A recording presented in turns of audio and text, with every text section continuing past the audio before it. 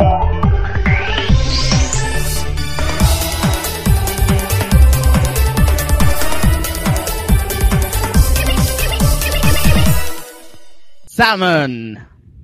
Hello and welcome to the Saladcast on Tuesday the 19th of October 2010. I'm your host Dan Train. Joining me today, Robert Kemp. I've got the giggles. Zachary Burgess. Yes, I'm going to try and not laugh. And Eddie Nye. Hello. How come? We've all got the giggles here. Rob's got a Burger King moment. I think that's what we might have to call it. Could you explain that? Why Can do you you explain? Get giggles? Yeah, when you're at Burger King. It's obviously something in the meat. I don't know. Sets Rob off. Okay, yeah, I've hit a moment where I can talk again. Ah, good. Yeah, Burger King moments. That was just always a classic, wasn't it? When we always used to go to that land centre in Ipswich while it was still open, LGI, whatever it was called. Oh, we played Counter-Strike all day. Yeah, all and night, Battlefield Friday and things. nights. When before the internet was popular, and the upshot gaming. Yeah, but the upshot of it was we went to Burger King to finish the evening, and for some reason, because there was all of us there, we'd be eating our burgers and having a chat, and for some reason, something eminently hilarious would come into my head that wouldn't make sense to the rest of you, but just set me off for like 5 minutes of constant laughter, and that was a Burger King moment. Okay. Something in the meat, do you think? That sounds like a plot of the scheme of the Joker, doesn't it? Putting like laughing gas in the meat or something. Or I don't think it's a gas, far cry. Laughing gas in the meat. That would be yeah, pretty weird. Injecting it. Killing cows with laughing gas. It's not a far cry to say that fat is funny. So maybe it's just bits of bacon or whatever causing giggle reactions. Although normally it's fat on people that's funny, but you know, like Ian writes people. Fat Kids. That's true. That was a funny show. Unintentionally funny. Sorry for all the trouble at the start of this week's podcast. Basically, I've had to take over the recording duties from Rob because his beef pooter, his old computer, seems to have gone a bit horribly wrong. So I've had to spend the last hour and a half or something trying to figure out all the recording stuff. So that's taken a while. So we may be a bit off kilter, but we'll get on track, shall we? Let's talk about computer games. Who goes first? Here are enthusiasm. You didn't all go woo. Yeah. We're just poised for our moment. You see, this is the collected and more organised approach to letting Dan finish speaking and then forgetting when to come in ourselves. Okay, here we go. Well, we'll start with Like our guest, who is fast becoming a regular, Eddie. What have you been playing this week? I've been playing Super Street Fighter 4, as well as FIFA 11, because I'm into my sports games. Is that new? FIFA 11, yes, it's been out for a couple of weeks, I think. Oh, cool. How is it? We'll take it up to 11. Well, previously I've been a Pro Evo fan for the last 10 years or so. I had the last, I haven't played them, so I'm just conjecturing, but I hear the last couple of Pro Evos haven't actually really pushed anything. No, it's gotten to the point where FIFA used to be the inferior brand, and it's because Pro Evo's probably gotten a bit lazy. They haven't improved much. Well, it was like FIFA had the better sort of presentation and a better idea of what football should be, but at the same time, the Pro Evos were just better games to play. Yeah, they were. Even though the presentation was shocking and at times, and you had to put up with all the J-pop in the menus. They didn't have all the licenses, did they? Oh, well, sometimes they did. They still don't. They still don't have any licenses. Well, but they get licensed from the clubs and not the... Do they have to make up league, footballers' names then? So Roy Rooney or something, or yeah, or Woynie. Yeah, it's like sensible soccer or something. Yeah, except not as good. It's a way around the. It's a loophole around the or copyright. like Supercars 2. Oh yeah. Nigel Mainsail. Yeah. And Tiff Was Needle. Wasn't it the last FIFA game, FIFA 10? Wasn't that the big leap forward? And this one's a kind of incremental improvement. That's the defining game for FIFA, because before it's always known as the inferior one, but FIFA 10... Well, actually, like, a long time ago, FIFA was really crap, and then, like, FIFA Road to the World Cup, which you had, Zach, which was 97? 98? Because it was the 98 World Cup. Yeah, because that one, that was and then brilliant one. They were really good. Yeah, suddenly they kind of let fall, but that's, like, obviously 12 years ago now, so it was about time for another leap forward from FIFA there. That was a massive leap, because do you remember Total Soccer before that? That was it Total Soccer or something, or was it real Actual Soccer? No, Actua Soccer. No, that's it. Actua Soccer. With the hilarious Klinsmann. They just had like 3 different states of recorded sound for each name or whatever recorded by. The commentary on that game was just so bad though. The classic one that me and Zach always reference was when you could just walk up to the touchline, completely punt it out of play, and the commentator would just casually go, "Couldn't quite keep it in play." That was a classic. But FIFA 11. Yes, FIFA 11. It's good. It took a bit of getting used to, because, like I said, I was a fan of the Pro Evo, but because it hasn't improved as much as I wanted it to, I've converted to FIFA this year. So what puts it above the rest? What's the hook, per se? What makes you want to keep playing it, per se? Because this is the thing I struggle with some sports games and equally some fighting games, in that it's hard to grasp that certain thing that makes you want to play it more. So what's special? The online play is a lot better. Okay. The special thing about FIFA is that you don't necessarily control one team. You can control one player. Yes, I've heard about this. Proper 11 on 11 Yes, matches. you can control from the goalkeeper to the striker, and you can play actual football in a virtual environment. You see, that sounds cool to me. So could you do like Halo matchmaking, like 5-a-side or whatever? You know, one person, 1-to-1 control of each player, and then... Yeah. I mean, it'd be a bit crazy to have 11 on 11. I mean, that would be quite... You could do it. Yeah. I suppose so, Well, you can do it a number of ways. You can have 2-on-2, where each person controls, like, a player, and then it alternately switches. Or you have, like, 8-on-2, or whatever tickles your fancy, really. So you could have as many players as you wanted on a team, and they can choose to... Didn't they have the options before, in previous FIFA games, where you could fix yourself to a player, and then the AI would take away the rest? So you could, in theory, have like 8 players versus a single... Yeah, but it's the first time they've had 11 versus 11. Yeah, that is cool, though. I kind of like the idea of it. I'm not sure I'd ever do it, but something kind of, like, you know, just the fact that it exists, I think, is great. Yeah.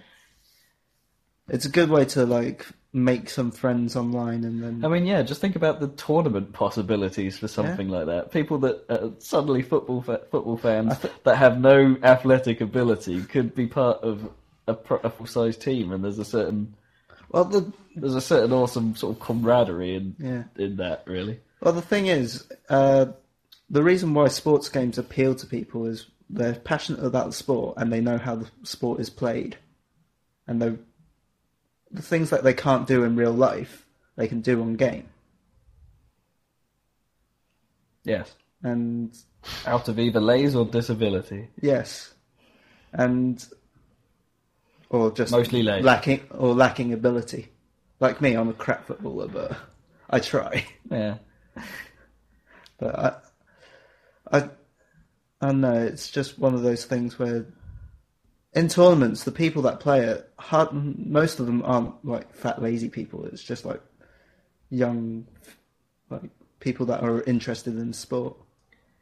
Although there are fat, lazy people, it isn't necessarily the case for. I wonder if you'd have more or less chance to rise to the top of like a gaming footballing career compared to like a real footballing career. Because you think about it, like real footballing, okay, yeah, it's amazingly cutthroat. Lots of people want the job, but once you start going up, in theory, you can go all the way.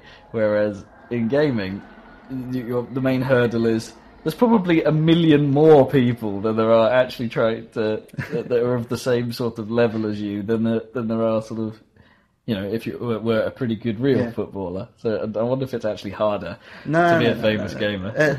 In the career mode in FIFA 11, you can literally walk into the team and start playing, but you're not that good. Oh, I didn't mean like in the context of the game's career mode, but sort of like in the context of if you were like a tournament player or something. Well, like, Rob, to be honest, to rise to the top. There's like you could probably name 20 famous footballers, and you won't be able to name a single famous computer game footballer, would you? I mean, I struggle to name computer game. But well, I suppose you're right. Easy to play, hard to master. Yeah. Rio Ferdinand is a hardcore gamer.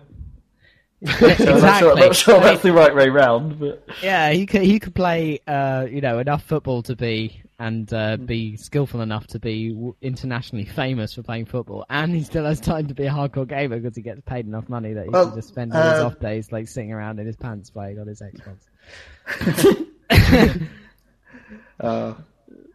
No, I read in a magazine a couple of years ago, and John Terry used to host like Pro Evo tournaments around his house every year.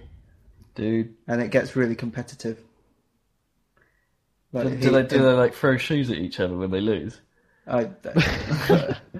Apparently, it's a big party where they have like free TVs, and then they like hook up. Oh, that's nothing. We did Halo LAN parties most weekends, and with like 8 this Xboxes. Is just no, it's the Chelsea team, so they're all really expensive, and there might be like wall-sized TVs. Yeah, probably. It's just you can tell like these games appeal to like footballers and. To be honest, that's a pretty good sign that actual footballers find the games compelling. Yeah. But I think it's pretty much equivalent to like actual guitar players in bands having like Guitar Hero in their tour bus. Like, it's not actually, at all transferable skills. It's just even like tactically, I don't think. I mean, if you play a bit of football or even just watch football, you probably know a few good things to put into practice in the game. But I don't think you could learn anything from playing FIFA that would help you play for Manchester United. Well, I don't know. I wonder if you could like pick up, proper field positioning or man-to-man marking or that kind of stuff from the game. Might be able to if you're an amateur, yeah. Yeah. But if you're a pro, you probably wouldn't learn anything. No, probably not. So FIFA 10 was introduced, didn't it? I haven't played it, but I heard that it boggles the mind that they didn't have this before, but it was the first time that you could actually sort of run and kick balls in directions other than sort of 8-directional. Oh, yeah. Wasn't it? It was the first time it had 360 degrees. Yes. And that's incredible. Why didn't they do that 5 years ago? Or 10 years ago? I mean... They didn't have the foresight for it. Well, no, but if you think analog control has been around since the N64, exactly. Why didn't they do it then? I suppose maybe there were animation constraints. Maybe it's only now that they're getting that good at making smooth transitions between angles and stuff. Because that's half the thing about the football game is that a good football game has no animation that looks out of place. Not one.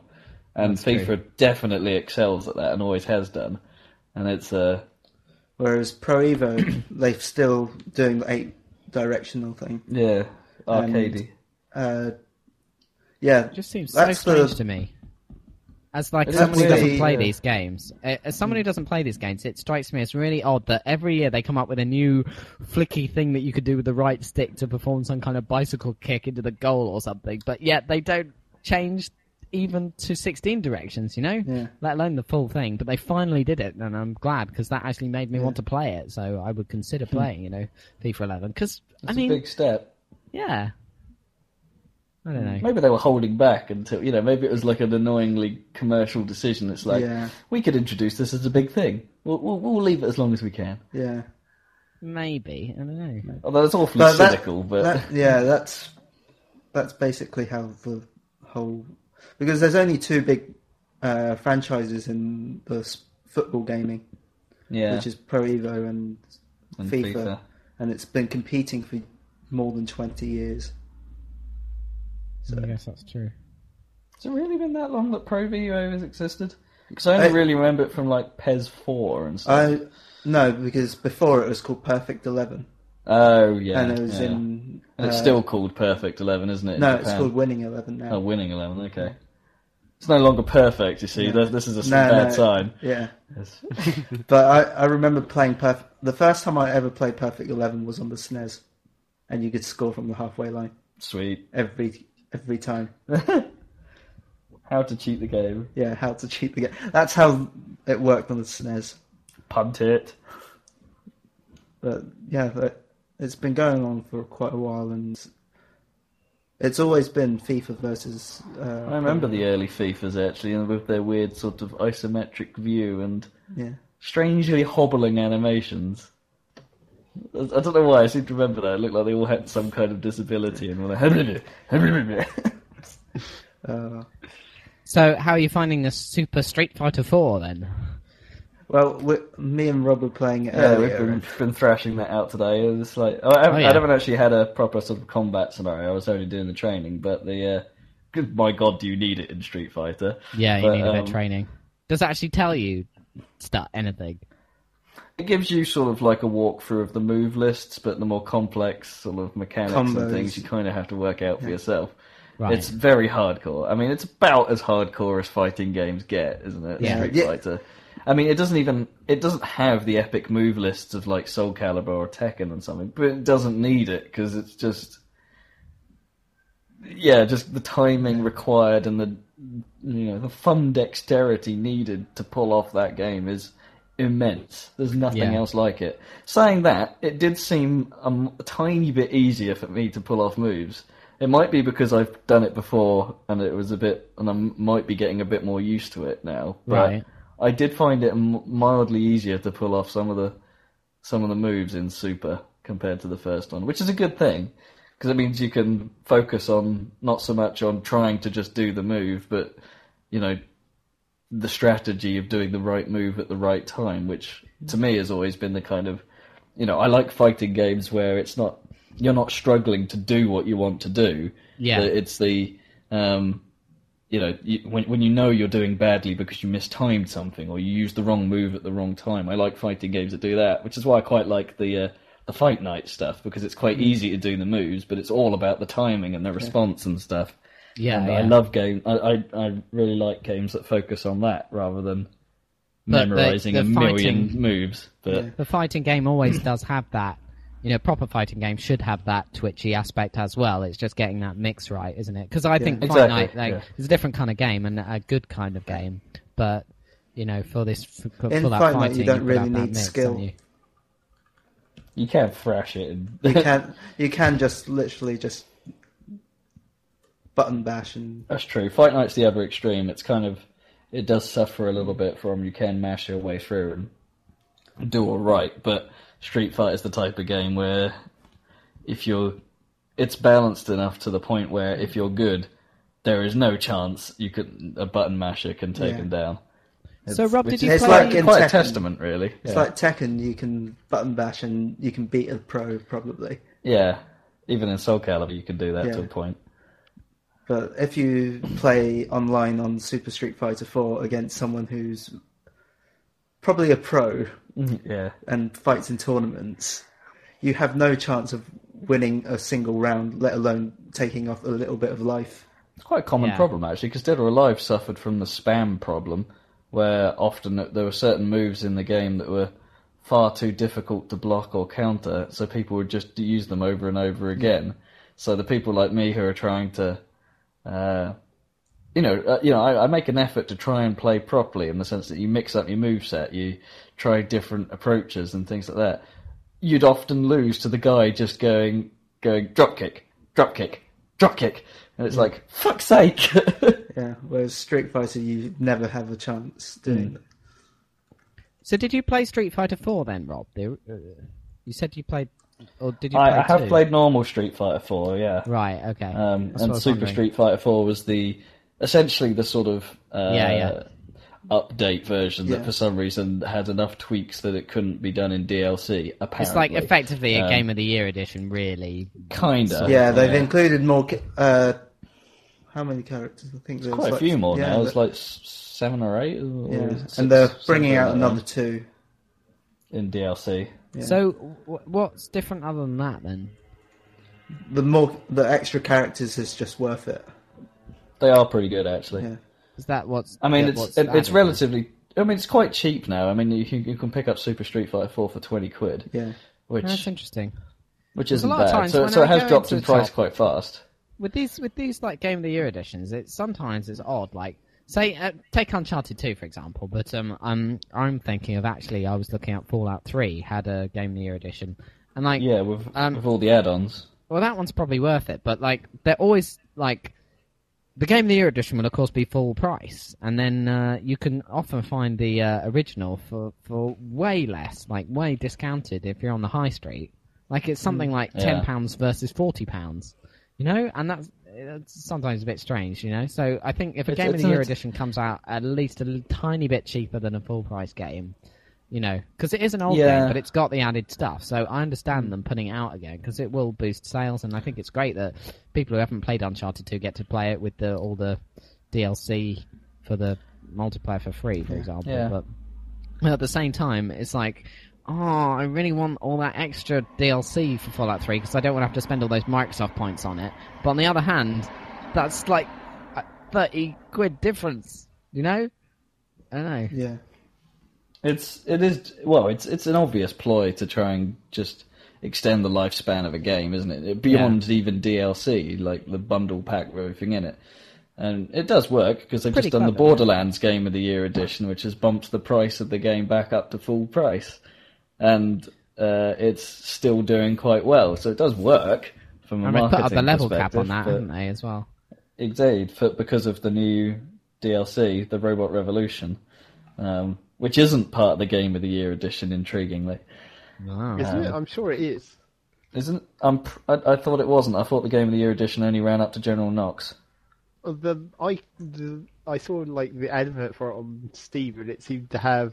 It has the claptrap in the background. Wait, let me just click it and see. I shall observe.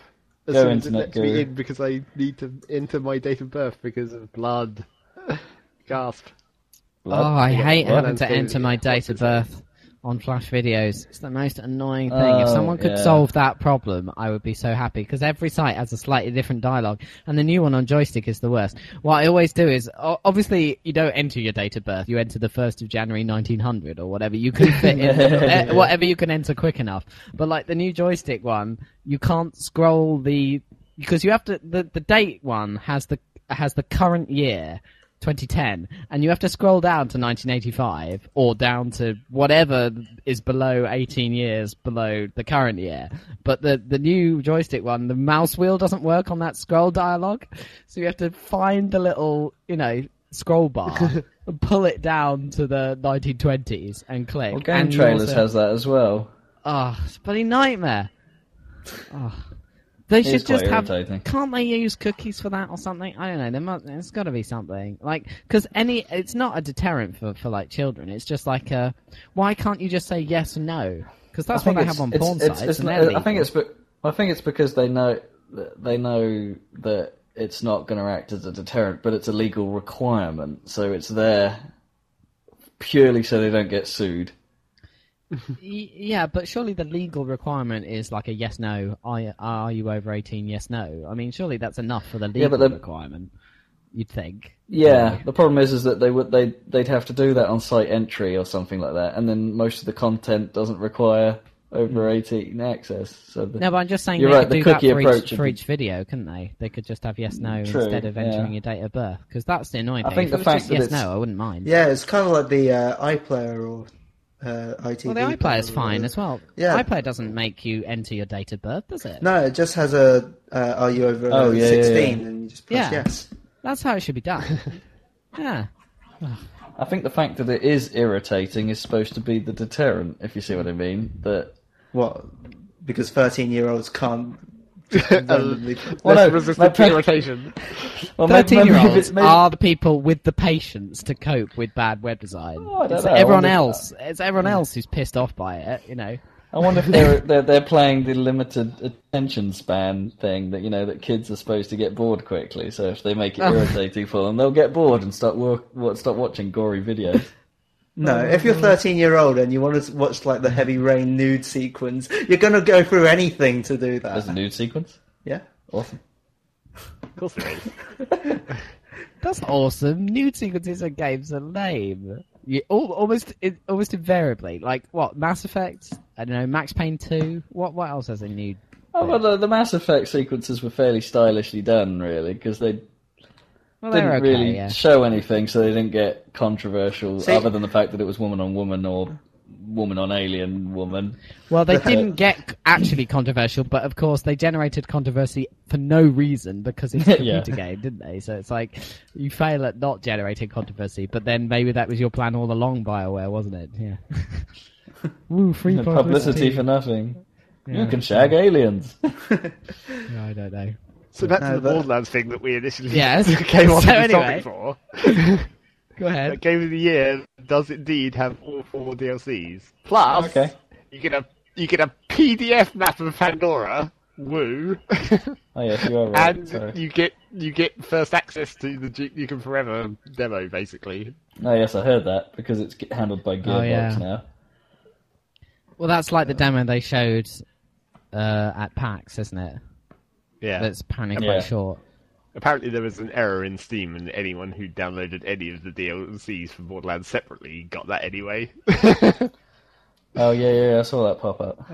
I have to say, I've got the most hilarious error thing happen the other day. It's a bit ridiculous because I've still only got that 20 gig hard disk that came with my Xbox 360. Okay, but I was on the front page of Reddit and I just happened to be there. And it was like, go on Xbox.com now and click this button and you get all of Fable 2 for free. What? So I did it, and now I've downloaded Fable 2. And they closed the whatever the bug was or whatever within about 20 minutes, but by that point I already had Fable 2. Unfortunately, I saw a news page somewhere about that. Where it was fuck? I know, it was hilarious. It was like, it was the official Xbox site, and you sort of click this thing. It wasn't like a JIP or anything, and you clicked it, and it was like, add Fable 2 to download queue, and then I fired up the Xbox, and it started downloading it. And the only trouble is that if I want Fable 2 and to have Halo Reach installed, then I have to have pretty much nothing else on my hard disk, because that takes up everything. So. But still, did that. I actually don't have space to install games to my Xbox, so I'm a bit... It's because they did that weird thing with Fable 2 where there was like the pre-DLC where you got like a little mini game, a bit like they did Dead Rising 2, where you get like a little mini demo version basically, but then you upgrade it to the full version. But with Fable 2 it had like a download option, so that's why the entire game existed on their servers basically. And that bug must have been an error in the access to that. So they made some kind of mistake when they were putting up the little preview DLC for Fable 3, is that right? And that ended up meaning Fable 2 was available for everyone. Because I've got it and it works. I booted it up. So, although it was hilarious because I had so little space on my hard disk that when I installed the game to my hard disk, which was 7.2 gigs, and then when I booted it up, I didn't have enough hard disk space to save a file, a save game in Fable 2, so I was like, I have to quit out and delete something. I had to delete some of my DLC and reinstall it again some other time, like Lost and Damned. That was like 5 gigs or something. I was like, delete. Anyway. So have you had much chance to play it? Is it alright? Is it rubbish like I think it is? I think it's going to be alright. But look forward to future... mini review of a very old game. I kind of just want to fiddle around and see what the dog's about, because it's like clearly with Fable 2 what happened was, well, what's clearly happened was that you know how Peter Molyneux always like overpromises and gets really obsessed with like things that don't really make good games, like with Black and White and all that stuff. Obviously, what happened with Fable 2 is the development team got together behind Peter Molyneux's back and said, right, what we're going to do is we're going to make a decent RPG, and we'll give him this dog bit to obsess over, and he can do whatever the fuck he wants with this dog, and we'll make a decent game. I think that's pretty much how they did that. Because they were like, he always overpromises everything, so we'll make a decent RPG, and he can have this dog thing to talk about. So yeah. One thing that appeals to me from about Fable is that they've got so many good, well-known actors for the voice casting. Yeah, well, they got Stephen Fry and Zoe Wanamaker. Well, Stephen Fry is a bit of a sellout at the moment when it comes to games after LBP came about. And but then you have he's on the board of Norwich. What a bastard! Well, at least he's doing his best to like remove the stigma against computer games. Not that there really is one, but in Britain there probably is more than in America. I would say to acting in computer games. I don't know. I think it's the opposite. I think there's more of a stigma in America than there is in England. Possibly. I mean, there is the cast of Fable 3 does have like. Not only does it have Zoe Wanamaker and Stephen Fry and all that, but it now has like Simon Pegg and all kinds of crazy. It's got Malfoy from Harry Potter. Oh, has it? Draco Malfoy. But my problem with the voice acting in Fable is that okay, you've got Zoe Wanamaker, you've got Stephen Fry and stuff, but everything else has the classic Lionhead / Peter Molyneux. Awful regional Hello, accents. I'm an NPC. I'm here to guide you on your journey through this magical land of Fable. And I think Americans think that's what it's like in Britain, some of them anyway, or in England. We all talk like this and go down the pub for a pie. I lightly. We ain't going nowhere till we've got some word. Grain. Oh, anyway. But grain made by dropping sheep into a pile of grain. That was so freaking genius. I don't think I ever sheep actually got made of grain. Did anyone get far enough to see what happened to that boat? Because it comes back, doesn't it? I don't know. I think I heard... maybe I did get that far once, but I don't think I was paying attention enough at that point. I was like, oh god, I'm going to have to stop. Oh wait, I always got pissed off with you lose your creature stuff, so I never actually got past that. Yeah, like the second level. It was the fourth level, I think, you lose your creature, but out of the 5, or something that there were. Really? No, I think it was only the 3rd. It was like... Yeah, it was early. It was early, was it? Oh, okay, I must have got past that bit then. I think maybe the boat makes a comeback in Black and White 2 as well. Maybe. Right. Yeah, I only played Black and White 2 like once, and I've already totally forgotten everything about it apart from how annoying it was. Yeah, because it was supposed to be that, we don't have him messing everything up, let's make a decent game thing, but it didn't really work, did it? Because they realised that Black and White doesn't have a game in it. Well, really. It would have been okay if they actually made the parts of the game work better. It was like you could build a city and that was fine, and then you could basically win by just building a giant city because it's like, as you improve the conditions in your city or whatever, the influence goes up, and you just get other cities nearby through the influence. But then of course there's the level where you can't do that, so you're totally fucked. Which is exactly equivalent to the level where you don't get the creature, isn't it? Really, pretty much. Yeah. Like, my problem in Black and White, I used to... You know the little signs that appeared above the granary that were telling you the needs of your people? Well, I didn't realise that... Well, the trick to Black and White is to know that you don't need to satisfy those needs all the time, and you can pretty much ignore them as long as they're not starving.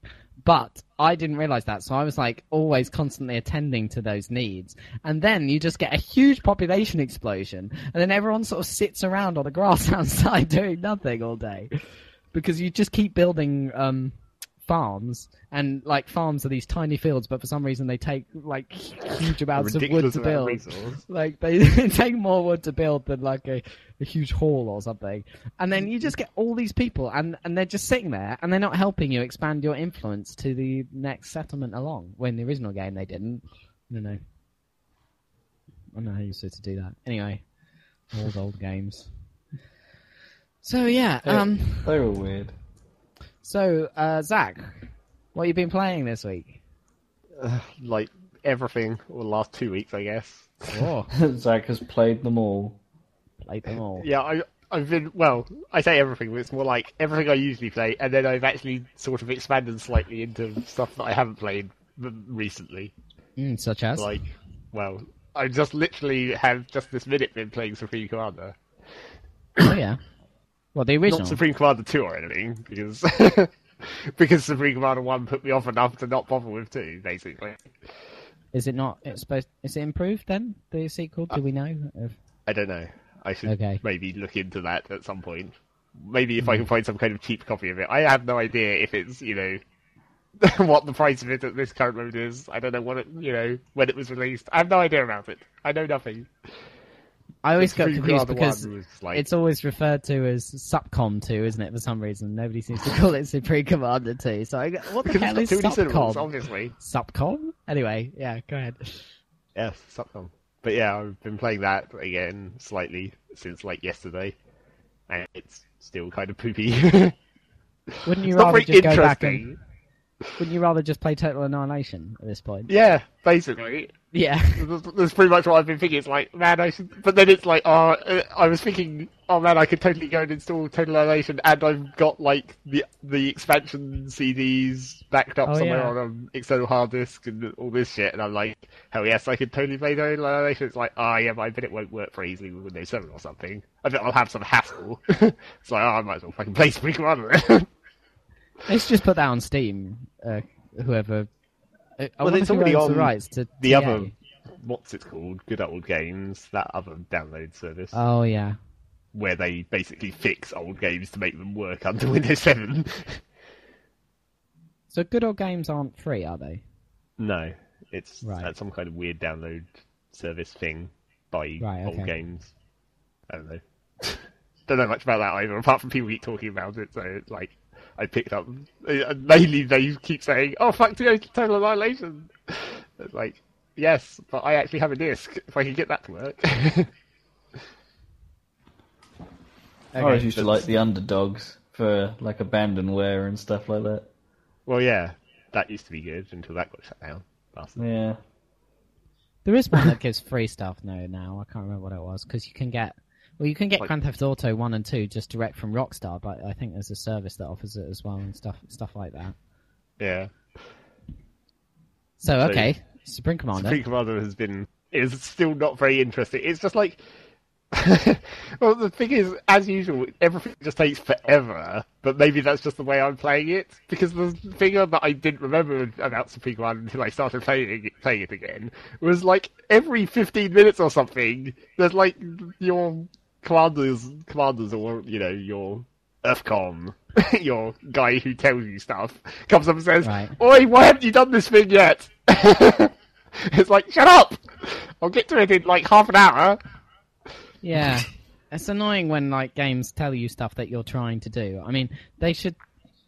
this is kind of blanket for all game design, but if they should be able to tell if you're trying to do something and not bother you about doing it, you know?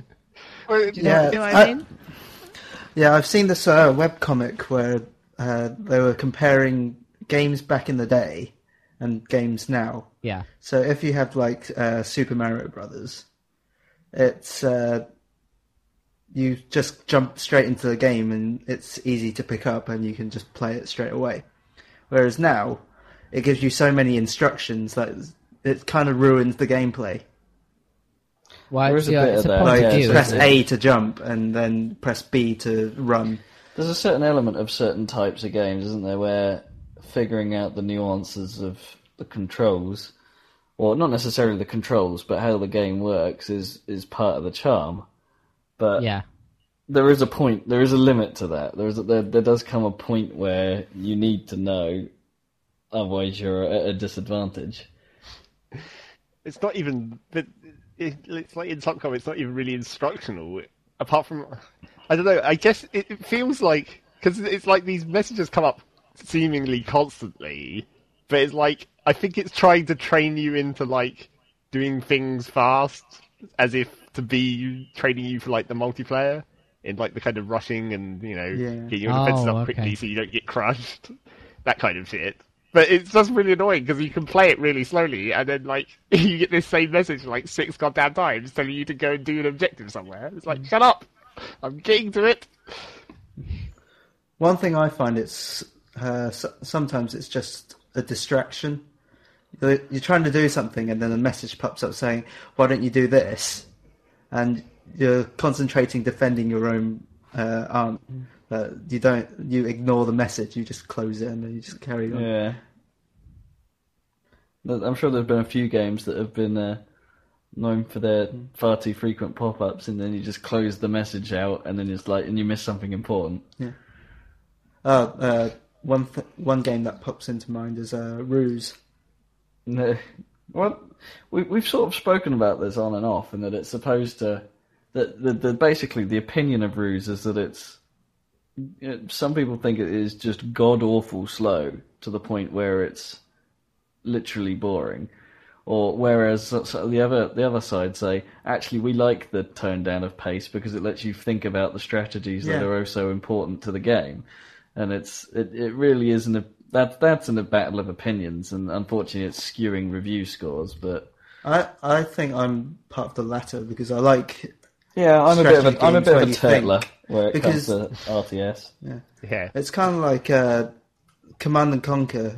One of the main criticisms is, well, just the main criticism of RTS is there's no strategy involved. No, there's usually one good way to do things, and it usually involves Zerg Rush. Yeah. And whoever can control the mouse and keyboard the quickest. Yeah.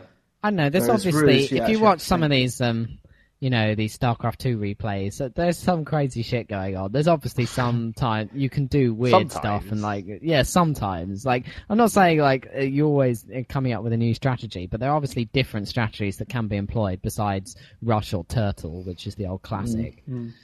Clearly nowadays it's evolved to a certain extent, I think. I don't know about Ruse though. Ruse is better because you can do guerrilla warfare as well. You can hide people in woods and attack your tanks. Attack tanks from in woods, and you can't be attacked while you're hiding. Essentially, you could be a right bastard and just sort of spring up on people and destroy their shit, and then disappear again. So they'll just be like, "What the fuck just happened?" And you can also there's also like special abilities that you can command. Like, one of the main ruses is that you can send decoy armies. So if you hide your armies in the woods and then send decoy armies, they'll focus on attacking the decoys, and you can just keep on attacking. Yeah. Or send some stealth dudes in round the back to steal their shit or whatever. Yeah. You just wish hiding in woods worked that well in World in Conflict. Yeah, where it's just like you hide infantry in the woods, people. And you get a couple of shots off. Maybe you destroy an entire column of tanks, but then you just know that in 30 seconds, that bit of forest you were standing in is going to get napalmed the shit out of. Yeah. Playing infantry is just crippling, isn't it? Playing infantry in World in Conflict is just no fun, but it's the weakest part of the game. Some people could do really. Some people are good at it, but yeah, it's hard. It's probably like playing Spy in Team Fortress. It's probably hard but rewarding. But couldn't they make it so that only infantry could capture points and things like that? I mean, I don't know. That might bugger up the game. That would be weird, but... though, in World in Conflict. Yeah, because when it has infantry, as every class, and because as soon as someone starts capping a point, there's the artillery strike is sure to arrive in about 4 yeah, that's 4 the other seconds. problem. It's just you have to do the kind of precise dance where you drive your units onto the point and then wait 2 seconds, then back off, wait for the inevitable artillery strike, then drive on again, and then just repeat that, precisely moving out of the way of the fire. It's you have to kind of learn, or you park your units very precisely around the edge of the circle so stuff targeted in the middle doesn't hurt them as much. Yeah. I've got an interesting story. Back when I was in sixth form, I had a friend who was really good at Age of Empires 2. And he was so good, he never actually touched the mouse. Whoa. He played it just using his keyboard. That's kind of pro. Yeah. Mm. So Because they were alright games, weren't they? The Age of Empires series. Well, up to 2. Yeah. It started going downhill. Age of Empires 3 was crap. Was it? Okay. Age of Empires 3 was like... What was it? It was... Because it was like... It had America. the engine of another game or something, didn't it? Where it looked exactly like... Oh, no. Was that... No. That was Empire Earth came out round. at the same time, and it was Empire a Earth, very similar Empire Earth game. was the hella rip-off of Age of Empires. Well, it was the same team, wasn't it? Or they broke away from Microsoft or something, wasn't it? Empire Earth. I don't know. Wasn't it? That was as bad. It was like 3D, except not really. Well, it was early 3D RTS, so it wasn't exactly pretty, but it wasn't bad. But it was still a poop game, really. And there was that other game that took Age of everything and Empires- made it mental. Rise of Nations, do you remember that? Oh, yeah. What was the Age of Empires studio called? Because I know they went on to do Halo Wars, and then eventually got disbanded. Is it like Angels? Because Microsoft, gave up on them, so, killed it off. Yeah. All units. Halo Wars. I played the demo of Halo Wars and it was already getting annoying that. Because you couldn't, Units. when you were playing, it wasn't on PC, was it? So you had to play on the 360, didn't you? Yeah, and pretty much it was almost impossible to have fine-grained control of what units you had selected. So you pretty much ended up pressing the button that selected everything all the time and just piling them in. And when you pressed the button that selected everything, it said, all units. So you just heard that constantly. All units. Oh dear, lame. No, multiplayer RTS is like one of the most nerve-wracking things. I can hop into deathmatch or anything and not be too bothered, but it makes me really nervous trying to, build up an attack, like a one-on-one, for example, RTS. I used to play CNC Generals with Barlow, and he'd just cane me every time using his incredible high-speed clicking abilities. Or his cheap tactics to do with jipping the tunnel entrances. Yeah, he'd jip the tunnel entrances, yeah. Because he used the GLA, and then he'd build about 1 million black markets, which just happened to be... I think he's just lucky, because out of the 3 factions, that building... each of the 3 factions had a money-making building. But that was the best one. The best. Yeah, because the black market was amazing, and the allied one was the airdrop, which was really lame. Was terrible. And also the place and China had the down. hackers. Yeah, but the you had to hackers build. were pretty awesome as well. You had to build the center, and then you had to build the hackers and put them into the center. And the black markets were just a lot easier. And the hackers could sit anthere, couldn't they? Yeah, they could, but they'd be augmented by the center, and it was a bit more. Easily killed. There was a lot more clicking to do for the Chinese. They would probably gave you more money than the black markets, I think, but maybe not per unit area, because that's what it was. When you went over to his base, it was just full of black markets. Solid. And then he just had a fuck ton of bomb trucks all sort of gypped into one tunnel entrance, and then he'd build one of those tunnel entrances that burrows out of the ground right next to your base, and just a whole fleet of bomb trucks would just explode your entire base within about 5 seconds, and it was lame. One of my tactics when I was playing Command and Conquer Tiberium. What was it? Tiberium Sun? No, is it Tiberium Wars? Tiberium Wars was the name of the first game, wasn't it? Tiberium Sun was... No, that was Tiberium Dawn. Tiberium Dawn. Oh, Tiberium Wars, it must have been... Yeah, that's the third one. The Command and Conquer 3. One of my tactics was, in the expansion pack, there was zone droppers, where you can basically drop your zone troopers anywhere on the map, as long as it's not in the Fog of War. And I just used the satellite to give me a glimpse of their base, and then drop them in the middle, and then just bomb the hell out of the base. Well, that's just like the old stupid thing from Tiberium Sun, the burrowing APCs, where you just have a burrowing APC as Lord, fill it with engineers, come up in the middle of their base and steal all their buildings. Yeah, because originally in Command & Conquer, an engineer could steal an enemy building just from full health, couldn't it? In one.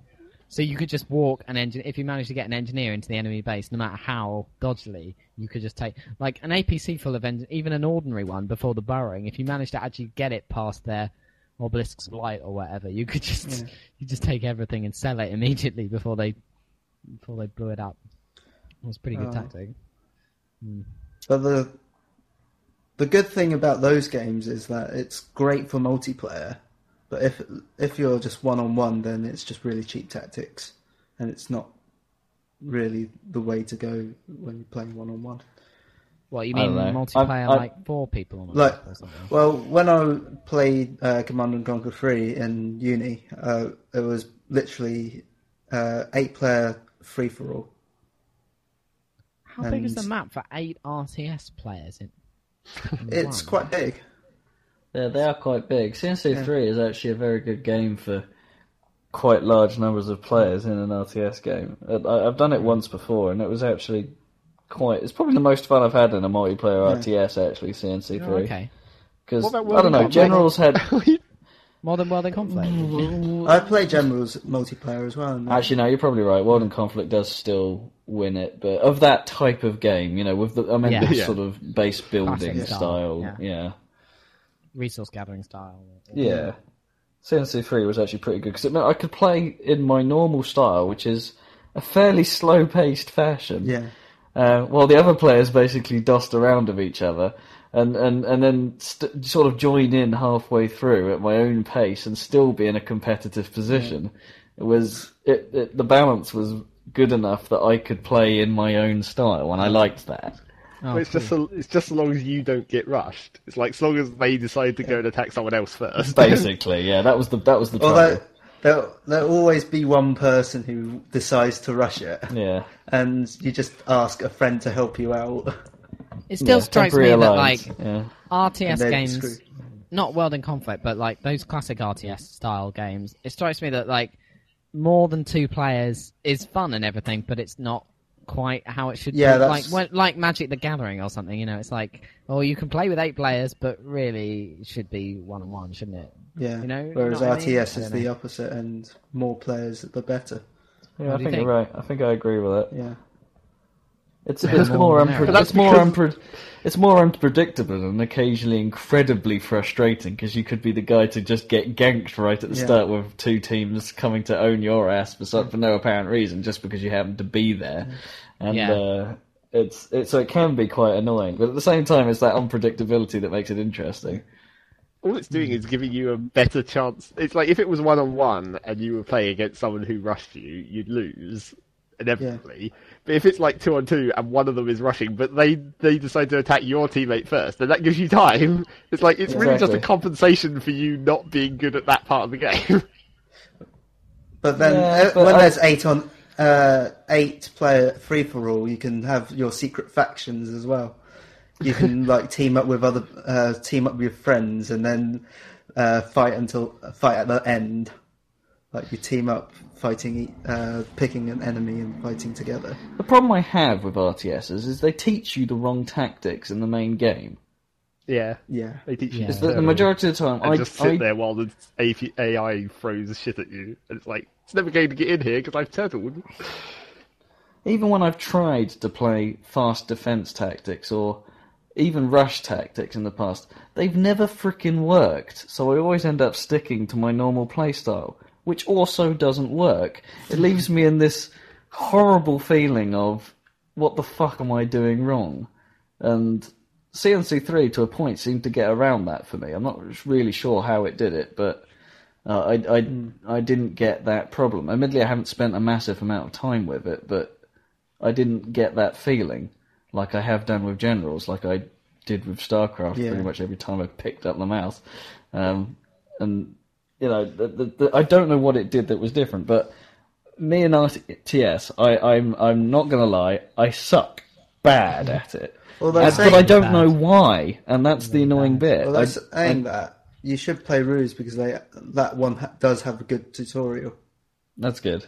Because it actually teaches you how to defend and how to attack. Well, StarCraft 2 is supposed to be pretty good for rather the than single just player building stuff. teaching you sort of how to play the multiplayer. That's why I've also heard, Zach, that StarCraft 2 single player is just really good and completely different to all other previous RTS single players. Just paradigm shift different, the difference between games before and after Half-Life, but for RTS rather than FPS. It's because they finally made it so it's not you start from nothing, you build a base, and here's an enemy base that's occasionally going to send units at you. And it happens to be that's why over turtling is like the default tactic, because you're like, they've already got a base set up, but you know that they're not going to start sending units to you for a little while, so you better get some defenders. Yeah, it's just that same pattern. I mean, they made it. I mean, the way they spiced it up in like Red Alert 2 was just to make it completely insane and crazy. But it was still the same, wasn't it? It was still the same Bay of a base over there. The only thing they could do to jazz it up was to make lasers and flying jetpack dudes. And time control. And time shift. And Tesla everything. Which, to be fair, kind of worked. But it kind of worked. It worked okay in Red Alert 2 because sort of each level was based on one unit's abilities. It's That's like true. When you get to the multiplayer of Red Alert 2 where you just have access to everything. It's like, I don't know what to build. Everything's so fucked up. It's just too crazy. One of the great things about Red Alert 2 was the dogs. You could have an army of dogs killing infantry. Well, that was the original Red Alert. Or our dog tank. Were they in 2? Or maybe they were in 2. Oh yeah, by editing the little ini files, you could give any gun to any vehicle unit, and any unit. So we ended up making dog tanks. Because for some reason the act of a dog jumping to kill someone was treated like a bullet. So you could make tanks that would fire. Well, they'd be invisible dogs, basically. So you'd have tanks that would bark, and people around it would just die. It was brilliant. It was pretty hilarious. So, where are we? Flame boats. The most pointless thing ever. You've been playing anything else, Zach? What are we doing? The Supreme Commander. We need to talk about the TF2 thing, probably, because I guess happened. we should. But then again, we can talk about that for literally ever. Yeah. That's true. But just snap judgment, what do you feel about people paying for hats? Pretty much. Just it would be okay Seriously. If it wasn't so insanely expensive. It is crazy. You are literally Who's talking going to pay like £12 for certain hat? hats. In-game aesthetic items. It's crazy. It's really weird. And Stuff like determined by... It's like a regular... It's like if you want, say, a flare gun... It's like if you don't have the flare gun through the achievements, it's still like 59p! That's loads. But this is the irritating thing. People are doing it. People are paying for it. And in quite large quantities, and I do not understand. Well, it's whenever you see people in, like, the in-game chat channel trading for crates and then opening them immediately, which means every one of those crates that they've opened, that's £2. It's like, what the fuck? Maybe they consider, like, buying a 12 quid hat. Maybe they don't think of it as buying a 12 quid hat. Maybe they think of it as a donate now button, you know? And they just happen to get... if that was the case, maybe, there is a certain logic to that. Valve should get rewarded for what they've done. Because we were talking about the crazy value that Zach has got out 1,000 hours for like 10 quid or something. Or whatever Zach paid. So that's amazing. And then he's not under any obligation to spend any more money. So from that point of view, you know, Valve are clearly not evil. But on the other hand, this is very strange. Don't you think? I don't know. It's like, it's okay to, like, give them some money. Yeah, but you wouldn't surely they'd get more if you just bought more stuff at a lower price. Yeah, because everyone would buy everything. Yeah, I'd buy loads of hats if they don't say it, sell the idea, but just like donate to me and I'll give you this thing for free. I don't know. It strikes me that having played some of this Halo Reach multiplayer with the armory and stuff and the clear progress that you get towards like buying new items, it seems like a much more sensible system than all this crazy, it drops once in a blue moon and you have to craft it and then, you could pay 12 quid for it. You know, it's just mental. You know? I don't know. It's getting too complicated. Well, there's really just... Even before they'd done every class's individual weapon update, it was just really too much. It's like I get the feeling it's too much. Kind of insane, where it was like, all these different goddamn weapons and choices, and I'm not so much annoyed by all the different weapons. It's like I wouldn't mind 9 classes worth of free weapons each. But the hats are just too much. I don't like all these goddamn hats. Maybe I'm the only person in the world who says this. Yeah, I think you are. It's like I agree. It's okay that some hats are fine, but there's really just too goddamn many of them now. And some of them are getting a bit, off theme and totally ridiculous. Yeah, I don't like that off-theme stuff. It's like the community design stuff. Some of it's really good, but I mean, if it goes a bit off-theme or whatever you call it, yeah, that kind of grates because the TF2 has such great art design, Originally, it has such a great look, and the whole point originally was that the character silhouettes were very carefully designed so that you could tell from a distance what class it was just by the shape of the outline.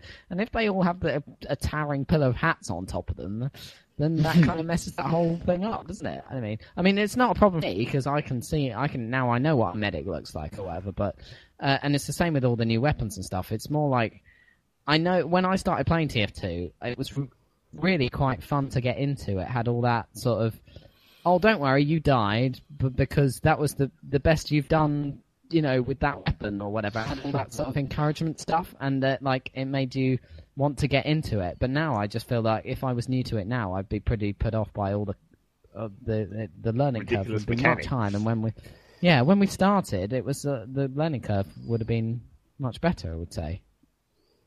Yeah. I don't know. It's like once they started introducing all these weirdly specific mechanics that are only happen with a certain weapon, or it's because you have the regular spy backstab or whatever, and now you have this new one where it's because the backstab was just the thing that never changed between all these other weapons. You can rely on the fact that if you got stabbed in the back, you'd die instantly, and then that would be that. But now you've got this weird other knife where it's they backstab you, but then your body disappears and they instantly cloak into you, and it's what the fuck is going on? It's really hard to tell sometimes because you get stabbed, and when it snaps out into your death cam or whatever, you sort of see your own body disappearing. Yourself. And it's there's a really sudden jerk, more so than normal when you get backstabbed for some reason. I don't understand that. It's kind of weird. Also, that's probably hella overpowered. They need to fix that spy set. It's totally fucked up. Oh, is it? Because it sounds really hard to use. I don't like the concept of sets. The whole thing about the sets just seems mad to me, how you get extra bonuses for... in RPG world, yes, but for competitive FPS, the set thing is that if you have, one of every item in every slot from a particular set... Well, not every exists. slot. Well, that exists. If you have the set. Then you gain an extra bonus, which gives you an edge, basically. Which is also added into the immediate balance ruining thing, where it's it's to encourage people to buy shit. It's you don't have the full set yet, buy the last thing. Don't wait. Get it now. That's a shame. Because it decreases your ability to improvise and have whatever... customize how you play, doesn't it? Because it's I can't have this and this because you have to play... You lose the set. You lose the set. I mean, before this sets thing, we had that, as you were saying, Rob, with the charge and the Highlander. Yeah. You didn't realise, but that was clearly a set before these sets existed, in that you had to use both, pretty much, because otherwise you're just crippled. And you lose certain things. And I think that's a shame. You should be able to mix and match however the hell you like to play the game. If you want to use the charge and charge with the what is it, grenade launcher or sticky launcher? What do you get? Stickies. I don't know. Yeah, stickies. Because if you have the shield, you don't get stickies. Right. Yeah. I don't know. Anyway, but I don't think it would bother me too much. But it's kind of annoying. I'll admit, the idea is worse than how it feels. At the moment, it's actually okay, or at least it hasn't marred my experience of the game. I don't know. So maybe it's been very carefully thought out, but it worries me. Let's put it that way. Okay, it's okay. I wouldn't mind so much if some of them weren't so ridiculous. I haven't really noticed the sniper one, where if you have the set, you can't die from headshots.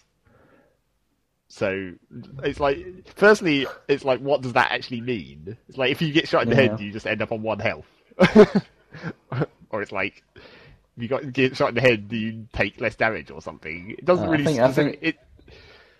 I think you're right on that. If you get headshot, you get taken down to 1 on the first headshot, and then any subsequent will kill you. Well, Well, I don't know, because it does specifically say you can't die from a headshot, so maybe even if you're on 1, you won't die from subsequent headshots. Not that you should survive long on 1 health anyway. Yeah. But, I mean, the spy one, really, I just think some of these new things are just unbalanced. The spy one definitely needs changing. It's totally ridiculous. Because the set bonus for the spy one, if you get bumped while you're cloaked, it makes you visible for longer. But it's like 0.5 seconds, it's like, how noticeable is that? Don't really know. But then the bonus is like, your decloak sounds are quieter, except it's really like, very a lot quieter. It's like normal uncloaking is almost silent, and the dead ringer is quieter than the normal cloak would be. Which is insane, because dead ringer plus that set is just doom. Way too powerful. I never liked... Well, I could never hear the fact that spies decloak anyway, so it doesn't make any difference to me. Well, yeah, that's not a problem for you, apparently. I don't know. I've only ever noticed that decloak sound, like the normal decloak sound, like twice in my entire time playing it. I don't get that one.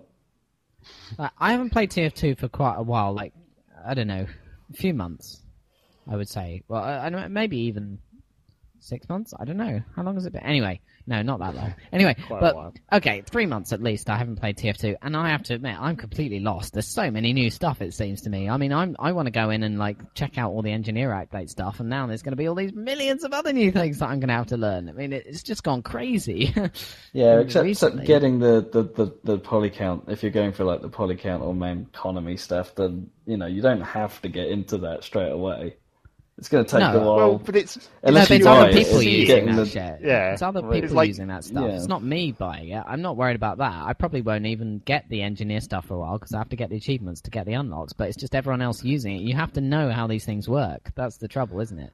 Yeah. Well, I don't know. I don't know. At the moment, I haven't paid much attention to what each new weapon's special abilities are, and I'm not really, losing any enjoyment because of it. Okay. I'm figuring it out as I go. It's actually comes back into what we were saying earlier a little bit, and the figuring it out as I go along approach is actually all right. Okay, fair enough. So you're not like dying and going, "What the hell? What was that?" And he's turned into me, and okay. The spy knife is the one out of nowhere.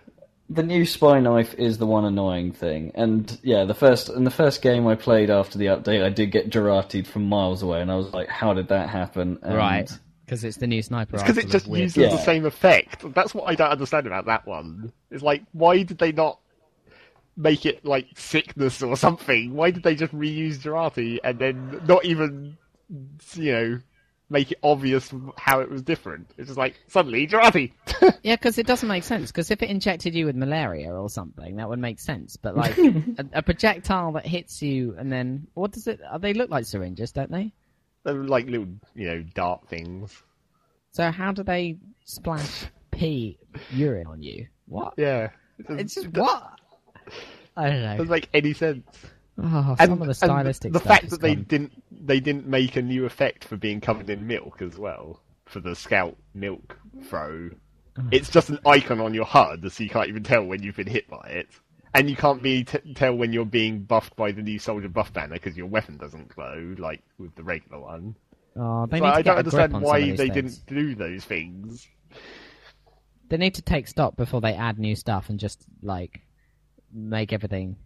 Well, considering how long they spent fucking around with the actual, the balance or whatever for these polycount things before they released it, because the models had been finalised, and then there was like months before it actually came out. They don't seem to have done.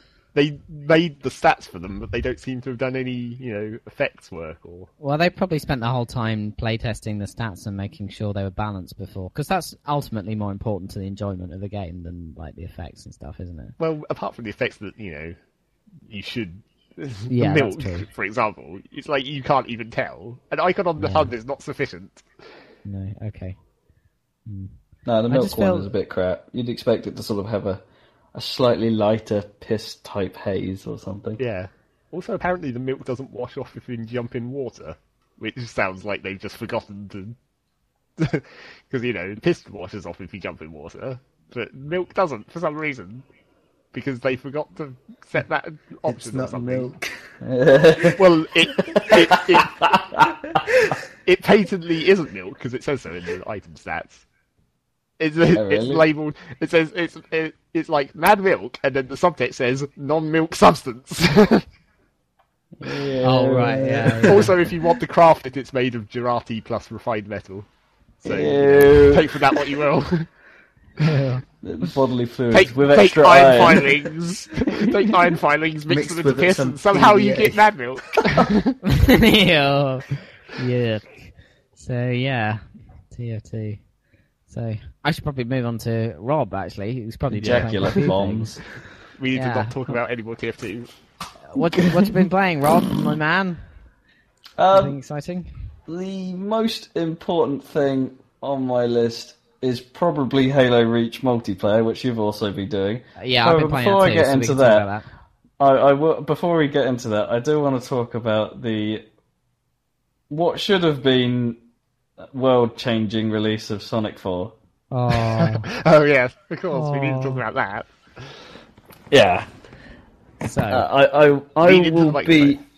I played the demo. Sorry, I was shifting my stance.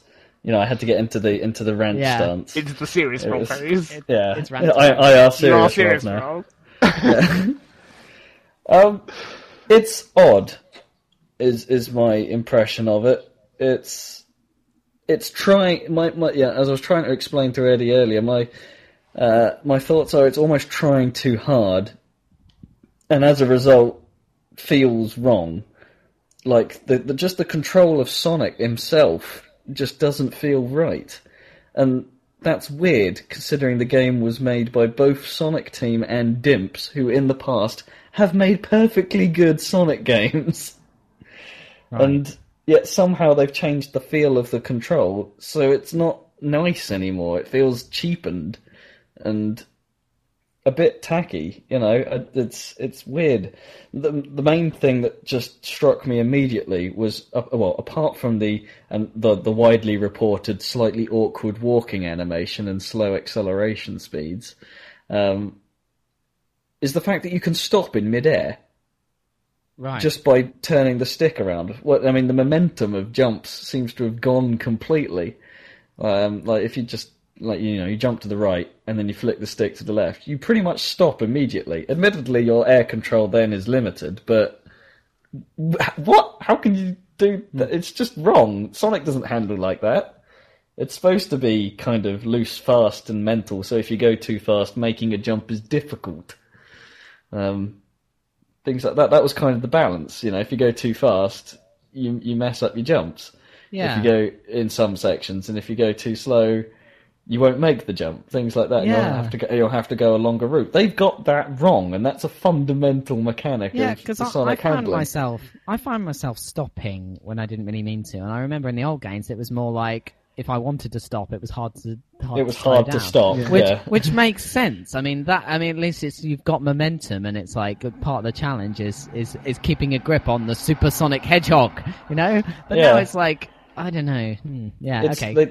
They've dumbed it down.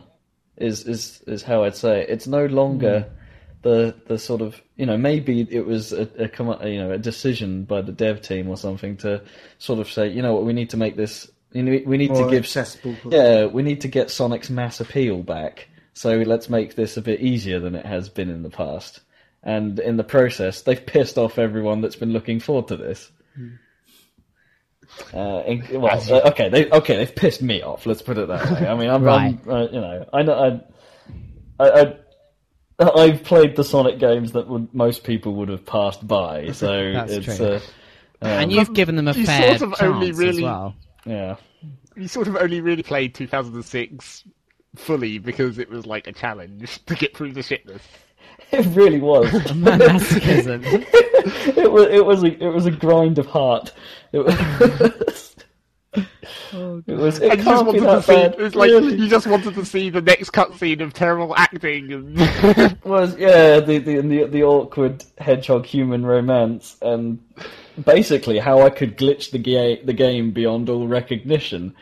Which there were some fantastic bugs in that game. Like there's this ridiculous eventually you get this gem system that lets you like plug like coloured gems into your shoes for different abilities, all of which don't work very well. The funniest being the shrink one, which actually has no benefit at all on the main gameplay, other than the fact that you can glitch it and jump infinitely into the sky. So getting around some of the hub worlds becomes ridiculously easy. But anyway, back to Sonic 4. Sonic 2006. What a joke! Are there any other characters you can use that got Sonic 4? No, it is all Sonic all the time, which is beautiful. In theory, good. Although I love Tails. If they hadn't fucked up Sonic, I'll be honest. Tails and Knuckles could have made a return if they wanted them to, because they were always okay in the 2Ds. Anything else? That's the problem just with terrible level design, where it's like, because with Tails and Knuckles, the climbing walls and flying ability, you have to do like a whole other pass on the layout of your levels and stuff. That's true. Well, playing as Tails was basically the easy option. Yeah, you just fly. Yeah, so it was, the inclusion of Tails for beginners is fine, but you could find Knuckles was a slightly harder core route, and generally, and Sonic was normal. And Sonic was the normal style, so yeah, it was fine. It all worked out. I don't have a problem with Tails and Knuckles living in Sonic games all the time. That's fine. Else. Yeah, anyone else, they'd have to have weird... they made Amy work on Sonic Advance, the first one, because she had slightly different mechanics, but it was still basically handled the same. She was a bit slower, so it forced you to take the different routes that required more platforming than speed, but that was okay. They were subtle about it. But yeah, my biggest problems are the controls, and the music I found quite grating straight away. I mean, what the shit is with that theme tune? It's like, quite literally, da da da da da da da da da. And it's just like, that's super gay. They should have gone the Mario route and go for the original themes. Yeah, maybe. Yeah, just bring back the original Sonic theme, but funk it up a bit, Well, because they already did that in like Sonic Advance 3, where they had like the Sunset Hill Zone, where it just basically had a remix of the Green Hill music, and that was awesome. Really? It wasn't really that remixy. Well, it was... Okay, it wasn't exactly a remix, it was like... It had some similar sort of themes, yeah. What was it? Well, it had the same tune. Sunset Hill. You mean... There wasn't Sunset Hill, was it? There was Mushroom Island and Angel Island. Is that what you're thinking of, or...? No, on Sonic Advance 3. Oh, Sonic Advance. Sorry, I didn't play 3. Yeah. Yeah, I know. That's why you wouldn't play it. Sorry, I thought you were saying Sonic 3. I think some of the original musics were apparently made by that Richard Jacks guy, who's actually British. But... Oh yeah. Who did some of the Jet Set Radio soundtrack? He did some of the Jet Set Radio stuff. What's it like? Everybody Jump Around and all that stuff. Yeah. And he's not obviously involved in this, which is a real shame. No, it's mostly composed by Jun Sunu, who has been a long-term Sonic composer. I think he's been there since Sonic 3, so he's no stranger to what Sonic should sound like. But this isn't his best stuff, obviously. By far, no. He's got some of the themes okay. For instance, the sort of menu music isn't that far off what Sonic should be, and actually the main level music again isn't far off, but it's just not as good as it has been before. It's not catchy. It's not something you take with you to the, take with you around, start humming it unknowingly. For some reason, like you were going to say, take with you to the bathroom. Oh yeah, I often take Hydro City to the bathroom, and I'm sitting there going, do.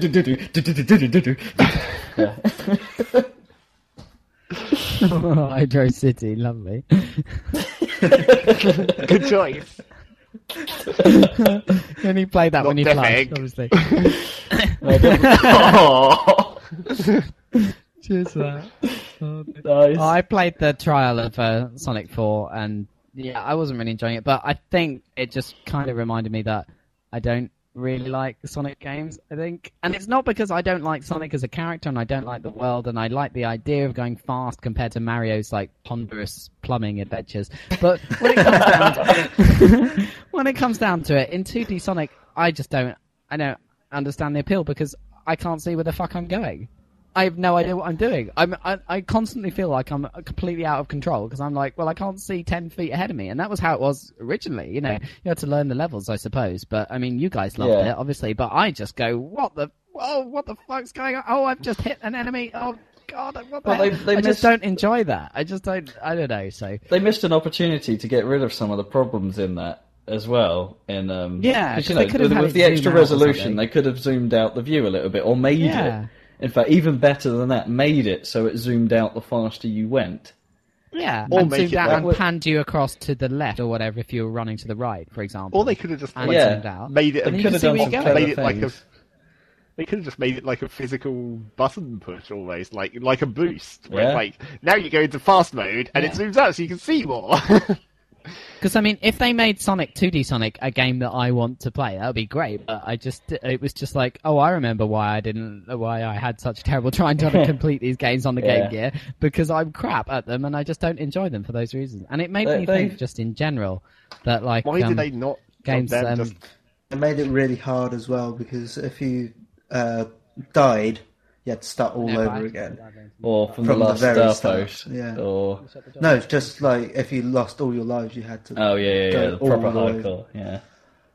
But like in Mario, if you found them. You died, but you had the option to continue. You always had the option to continue. Exactly. Yeah. Why did they just not fucking... Why have they not realised that Sonic Rush is the way to go? They could have made an awesome Rush-like game on a full console. Well, this is the weird thing. Sonic Team and Dimps have worked on Sonic 4, and Dimps were responsible for both Sonic Rush and Sonic Rush Adventure, which are, in terms of recent Sonic games, brilliant. I mean, that's probably not saying much, but they are fantastic for Sonic fans. They're pretty much as spot on as they can get. Why haven't they capitalised on it is a mystery to me. I'm actually, we're in the position here where Sonic 4 should have been great. However, I'm now actually quite a lot more excited about Sonic Colors than I was before. Because I don't think Sonic 4 is that great.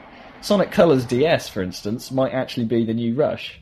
So they're never going to make you feel like Sonic's never going to be good again, are they? No matter how many times things go wrong. It's getting, unless I make it. It's getting to that point. Yeah, unless Eddie suddenly makes it in the game industry and basically makes a Sonic game to end all Sonic games. I mean, there are a lot of fan projects out there that have, none of them have ever got off the ground and been great. Let's be honest, but some of the fan projects have at least managed to get the Sonic handling engine correct, which is the fundamental thing they've got wrong in Sonic 4. If some guy in his bedroom can make a game feel like Sonic and Sega can't, there's something really wrong going on. Speaks volumes about the people that designed the game. Yeah, definitely. I think they've kind of missed the point here. The point was to get the Sonic fans back on board. Yeah. And they haven't done it. I think they always try and choose the route to please all people. Yeah. Which never works. Yeah. You either please the newcomers or you please the... Well, the other thing is that it's not really a true sequel anyway. It's more of a homage. It's like... It borrows too much from Sonic 2. The whole idea of it is like, Robotnik, after you defeat him in the Death Egg, is so pissed off he goes back to all the places you've already been and fucks them up again. It's like, literally in the story, it just says that it's going to be exactly the same things, only slightly different. Yeah, so you go to a casino zone that's the same as Sonic 2's casino zone. It's called, Casino Street or something. In pretty much every detail, it's the same. Splash Hill Zone, fine. You can get away with a Green Hill ripoff because Green Hill is iconic. It's the shiz. That's fine. But make the music cool. Change that. Do you know what I mean? It's too derivative. Apparently all the bosses, and this is going from apparently because I've only played the demo and I've managed to make all of these assumptions from the feel of the demo, which is a bad sign. That's all you really need from Sonic. If you don't grasp it straight away, then you know where it's going. But the bosses are apparently all derived from Sonic 2 bosses with a new twist. So it's again, they're not new, which is a bit frustrating. I saw a little mini clip video which appeared to show, you know, the boss at the end of Sonic 2, like the big giant stompy robot thing, that just looks exactly the same in Sonic 4. I couldn't tell what was different about it, but it, you know, it looks like that weird, the big robot ridiculously circular robot. Yeah, they're the same, I think. Some of the bosses are direct rip-offs, so I've heard. Yeah. So at this point, I Sonic think that's Colors the might main be good. theme of Sega 2D games. They're always ripping off itself. Yeah. At the moment, anyway, very least. Well, I mean, up to Sonic 3 and Sonic and Knuckles series, it was all brilliantly original, but they seem to have run out. Well, Rush still managed to do something different with bosses and everything, with its True. weird Yeah, with 3D bosses and stuff. 2.5D bosses, that were quite cool. It actually showed off a bit of the DS's power, that it's more powerful than people expected, kind of thing. But it's I don't know. And it's far too expensive. Yeah, it should have been at the 800 Microsoft points or £7 region at Clearly most. now we know Whereas the quality of it. Yeah, £10 and 1,200 points for 2/3 of a Sonic game that's not really a brand new Sonic game is just plain ripped central. I mean, think about it. Episodic games, 3 of them, and you've got a 12-zone Sonic game, which is about the equivalent of Sonic 3 and a bit, Sonic 3 and Knuckles. I don't get episodic kind of thing. games. Yeah, but you're in full price game territory there for something that is basically smacking a budget title price. I mean, how much range. would be the Sonic the Sega Mega Collection or whatever with all the Sonic games? How much would that be? I saw it in town earlier, and it's selling at £18. Yeah, so the Ultimate Mega Drive collection with like the Sonic, with all the Sonic games on it. Whereas I was looking at one of the cheaper games, and one of them I saw was Bayonetta selling at £10. Yeah. Okay.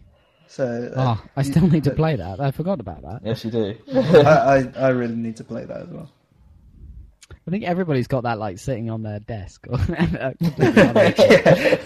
the game you can't quite bring yourself to play, but you know is good. Yeah. Well, I've started it about 3 times, and each time I think, I'll start from the beginning again because I can't remember exactly how because it's beat 'em up, and it won't take me long to get. And I've played the same section about 3 times. I would have said. Anyway, Starting games again is a terrible habit, especially when it's things like Final Fantasy. Because I've done that several times, where it's like, oh man, I'm never going to remember where I was in the story. Oh, just start over. Even though I've spent like 50 hours on this save. Because Bayonetta, the story is so main completely insane that I don't really want. I could skip every single sequence and I wouldn't mind. I just wanted to remember all the button presses and everything, so that's why I was starting that one over again. Yeah, no, Eddie brings up a good point there. It's like annoying RPGs are very frustrating for that sort of like I want to start over thing simply because it's hard to remember. Well, the game doesn't really give you many prompts at points about where you're supposed to go. And one of the main things about RPGs in general is if the story doesn't captivate you to want to know the end, then it's not a good RPG. Like Final Fantasy 13, it's gotten to the points where, okay, this is tedious now. Oh, really? Yeah. I've been playing it, and it's more effort playing it than it is to enjoy playing it. That's worrying. Yeah. It is on my list of things to get and try Final Fantasy 13 because it's it looks pretty and everything, but the gameplay itself. No, I'd never have enough time to play anyway. And I want to finish Lost Odyssey before I even attempt thinking about it. It's been going a while, hasn't it? Any of the other Final Fantasy games you might want to finish. Well, Final Fantasy 7 is the best Final Fantasy because 8. No, 8. 8 is not better. No, 8 is different. No. Final Fantasy 7, you wanted to know how the story progressed. You wanted to know how it would end. Because you could argue forever about that, though. The trouble with 7 is the best. Sometimes was it just had weird offshoots, though. Whereas, especially like the bit where you have to go to like the fake Japan and Yuppie's village or whatever, and that just seems like it's a hella diversion. You're just like, suddenly we have to go and do this now. Yeah, there's quite a lot of even though I've never ever got very far in 7. Before tailing off, that's one of your signs of it not being that compelling. Yeah. I've never managed to get I don't think I've ever got past the first disc. I think my playthrough on the PSP at the moment Did is you the get furthest... out of the first city? Oh yeah. Get out of it. it. I think my playthrough on the PSP at the moment is the furthest I've ever got, and I haven't touched it in months. Yeah. And this is restarting again fairly recently, so it's it doesn't drive me through. And I do remember where I was at. I don't know what I'm supposed to be doing at where I'm at, but because I couldn't figure it out when I was actually playing it properly. But the thing about, I mean, a lot of times I don't know. I loved 8's story. Precisely because the diversions didn't feel like diversions. They felt like they were still attached to the main story somehow. Whereas in 7, you're right, the diversions are completely fucking off the beaten track half the time. Well, I don't mean the literal side quests. I mean, sometimes even in the main story, it's like you come to a place and it's like hang on a sec, guys. Hang on, because the story is happening. Hang on, someone's making a clicking noise. Is that someone fiddling with something? Oh, that's me. Sorry. Yeah, don't do that. Carry on. I was visiting. It's like sometimes in Final Fantasy VII, you come to a place that's like, stop doing that. Now the train comes. And now a train. I'll just wait a minute here. I love the professionalism. Just get it out of your system, guys. Just Okay. Everybody, mash your keyboards now. Bwada. Okay, train is finished. That was a long one. Yeah, but that's what she said. Okay, back to the point. Sometimes in Final Fantasy VII, you come to a place which is like the next stop on your main story or whatever, but it doesn't seem like you're doing anything important. It's just like, I have to maybe go and talk to this guy, and then there's a sequence. It's like when you first come to Rocket Town, where you find Sid or whatever. It seems totally irrelevant the first time you're there. It's like, oh look, it's a busted rocket. Well, this is the bit I'm at the moment. Rocket Town, yeah, exactly. Rocket Town is where I'm at the moment, and I can't figure out what to do to get the story to move on. I've been around it. I'm sure I've talked to everyone. I've been up the rocket, and it's just like, well, what do I do to get the story to move on? You go back to the map. There's nowhere else to fucking go, and it's just yeah. It's just like, it seems totally irrelevant. I mean, obviously, Rocket Town is one example where later you come back there and it's like, holy shit, this is hella important now. Yeah. But it's like the first time you come to it when you don't know that, it's just like, how do I move on from this pointless place? I don't want to be here. Yes, that's exactly where I am. Yeah, it's definitely a peril, like restarting an RPG from the beginning because you've forgotten the story. But I mean, it does happen, doesn't it? But I don't know. Sometimes, like, I have to say that it was totally worth playing all the way through Mass Effect again just before Mass Effect 2 came out, because the reward is really good for knowing what's going on in the story and everything. Absolutely. Mass Effect really does benefit from all the extra knowledge of the universe.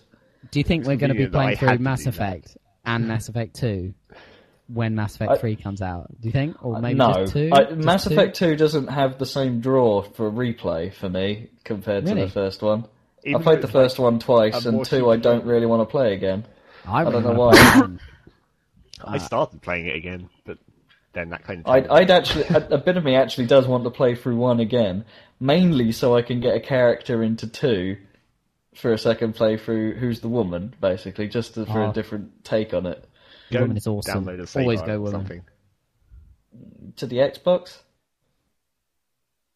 Although it's not easy. Okay. So, you know, it would be probably too much hassle. You might as well just play Mass Effect 1 again. Besides, there's the insane mode achievement to get. Yeah, but then you won't finish it because it will be too annoying.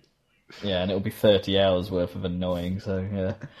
30 hours worth of constantly randomly dying, and then doing the dramatic fallover. Whoa. Brow, brow, brow, brow, brow, brow, brow, brow, brow, brow, brow, brow. That's such a weird thing in Mass Effect. I don't know why. It doesn't seem dramatic enough, does it? You just sort of fall over and it goes... Yeah, it never looks natural. You just kind of ragdoll retardedly onto the floor a little bit. It's really weird.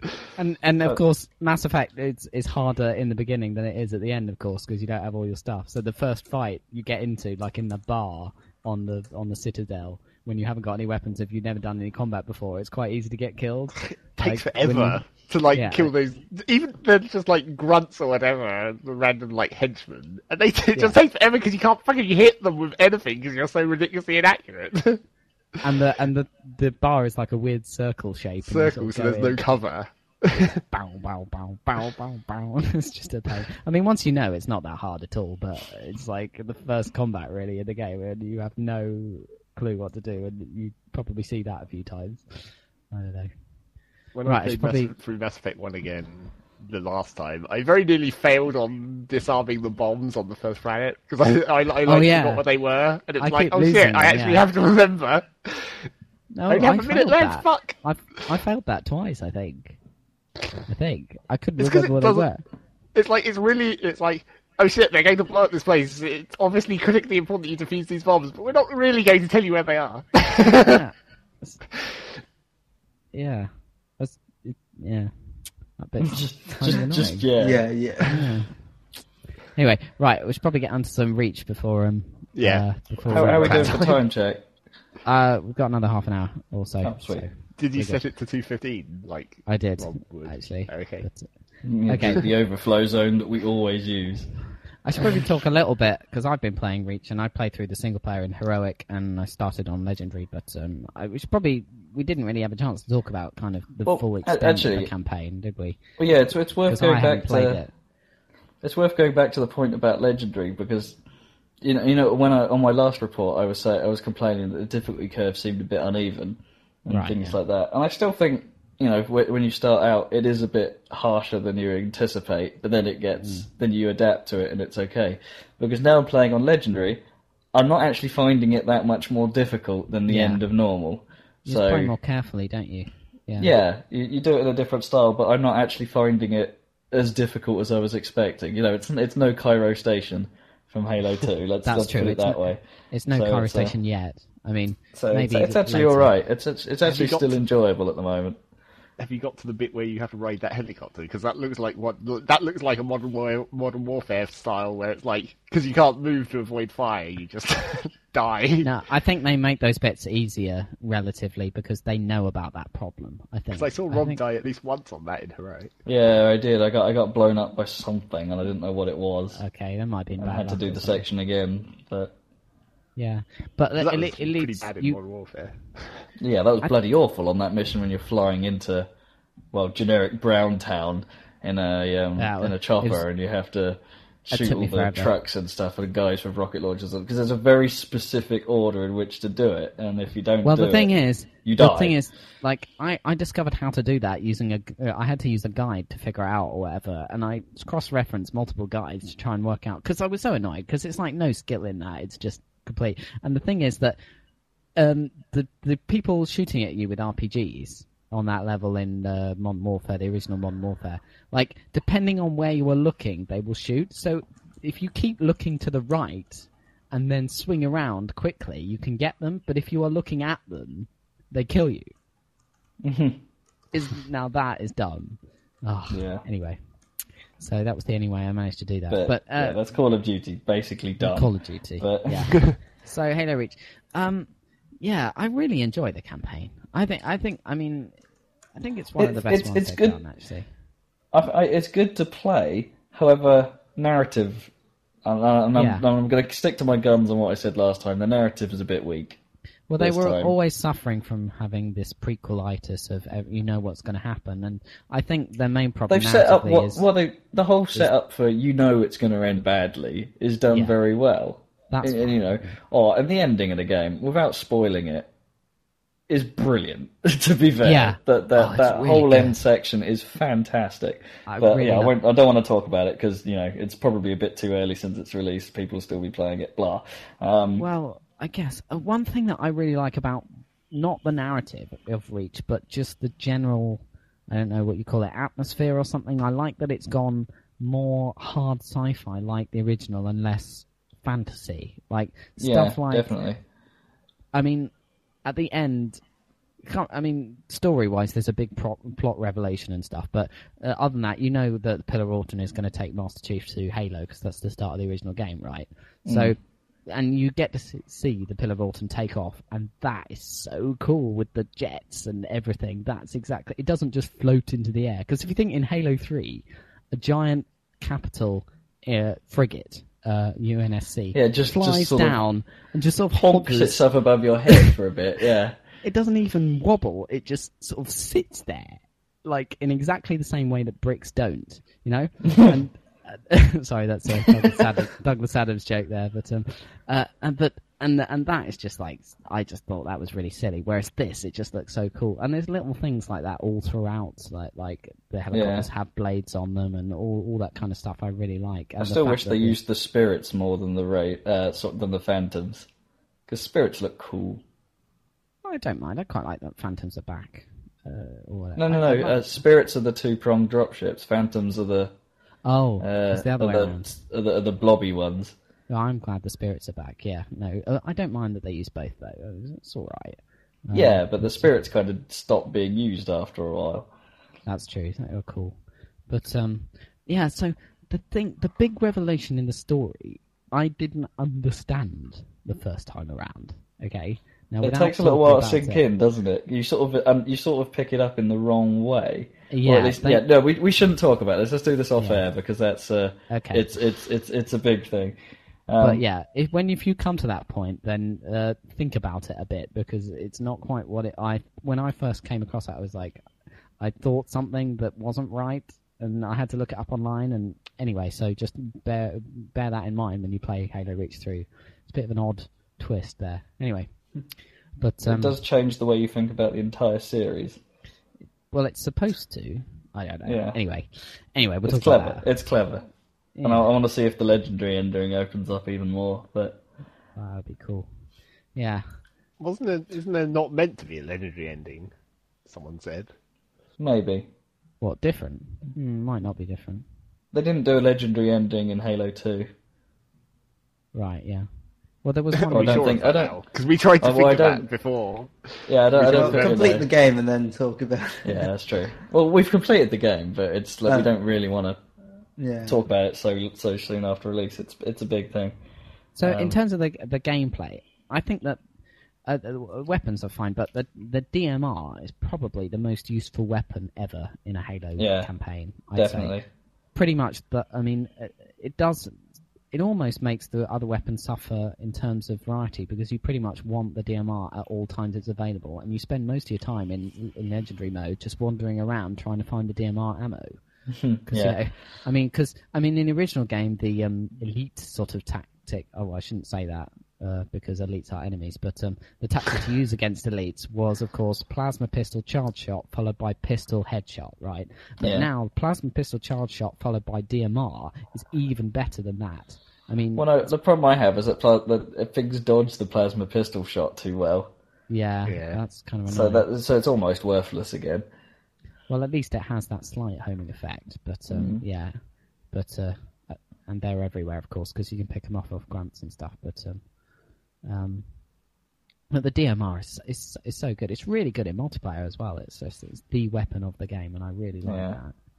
Because to be honest, when I played the first Halo, I pretty much used the pistol the entire time through, and my old weapon was usually a plasma rifle.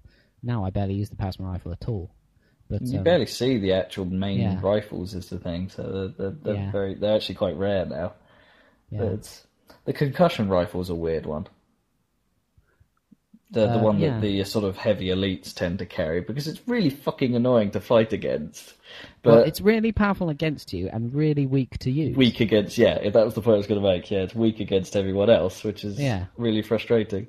It's really strange, isn't it? Because like in Legendary, because it causes so much concussive effect that like if a shot lands near you, you get quite a lot of splash damage. And yet, if you try and use it against them, then they just hold up so well. And it's really strange. But I don't mind, because I just use the DMR. Yeah. Although, moving on to the multiplayer, the DMR is one of those weapons that basically highlights most of Halo's faults as an online game. And don't get me wrong, it's still fantastic, but all of the niggles from the previous games are still there.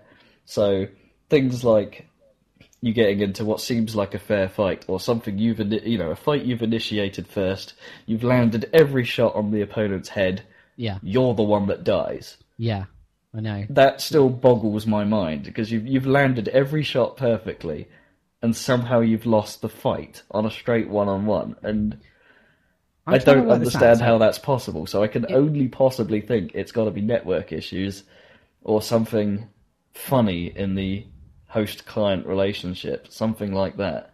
I don't understand how that can occur, but it's fairly common. And the same goes for like beating contests. They can sometimes look very strange. What if, hypothetically, there's two of you, there's an enemy there and you've both got DMRs, and you both see each other at the exact same time, you both start shooting at each other with the DMRs, and you're running towards each other, and then you touch and both melee at the same time, you both lose your shields, right? Yeah. That happens quite a lot. And then what do you do next? Do you go for another beat, or do you shoot them in the head? What's actually quicker? Because sometimes it seems one way is better, and sometimes it seems they get me with a second beat before I can shoot them in the head. It depends what the other player does. If they back off, you've got to go for the shot. If they... Right. Because chances are you won't be able to... By the time you react, they'll be too far away to get a second beat in. But... It's not always the case. It's not always the case. Sometimes the second beat is your best option because you're too busy mashing around each other that getting the aim for a headshot just isn't... It's hard, yeah. Isn't appropriate, because a body shot will do fuck all at that stage. Well, they've lost their shields, so you ought to be able to kill them with a body shot even, relatively. Yeah, it still takes several body shots is the thing. Right. So by the time they get a single beat on you or a single headshot, you're down. So it's generally not a good idea to go for the shot if you don't think you can make the... So after the beat... If you don't think you can make the hit. Should you circle strafe around them? Is that the next move? Or I was thinking does work. Maybe you could just sprint straight past them after that point and then be like, whoa, where'd he go? And then turn around. I have done that, yeah. Just jump. I have... Or jump, I don't know. What? That would be funny. Because it seems like jumping does work as well, actually, because it takes them a little while. If they're right in your face, all they'll see is your feet, but another beat can still kill you at that stage.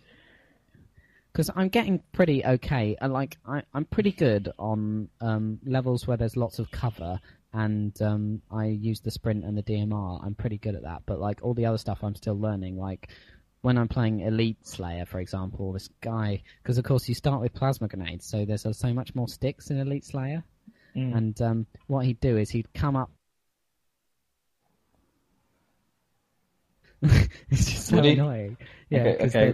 I think we missed something there, Dan. You dropped off. You probably recorded your end. I was wondering what happened. Sorry. So it basically sounded like... So he comes up to me.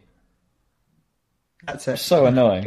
Alright. Oh, well, you missed the whole tactic then. What he does is he sticks me with a plasma grenade and then immediately locks his armor so that the explosion doesn't harm him.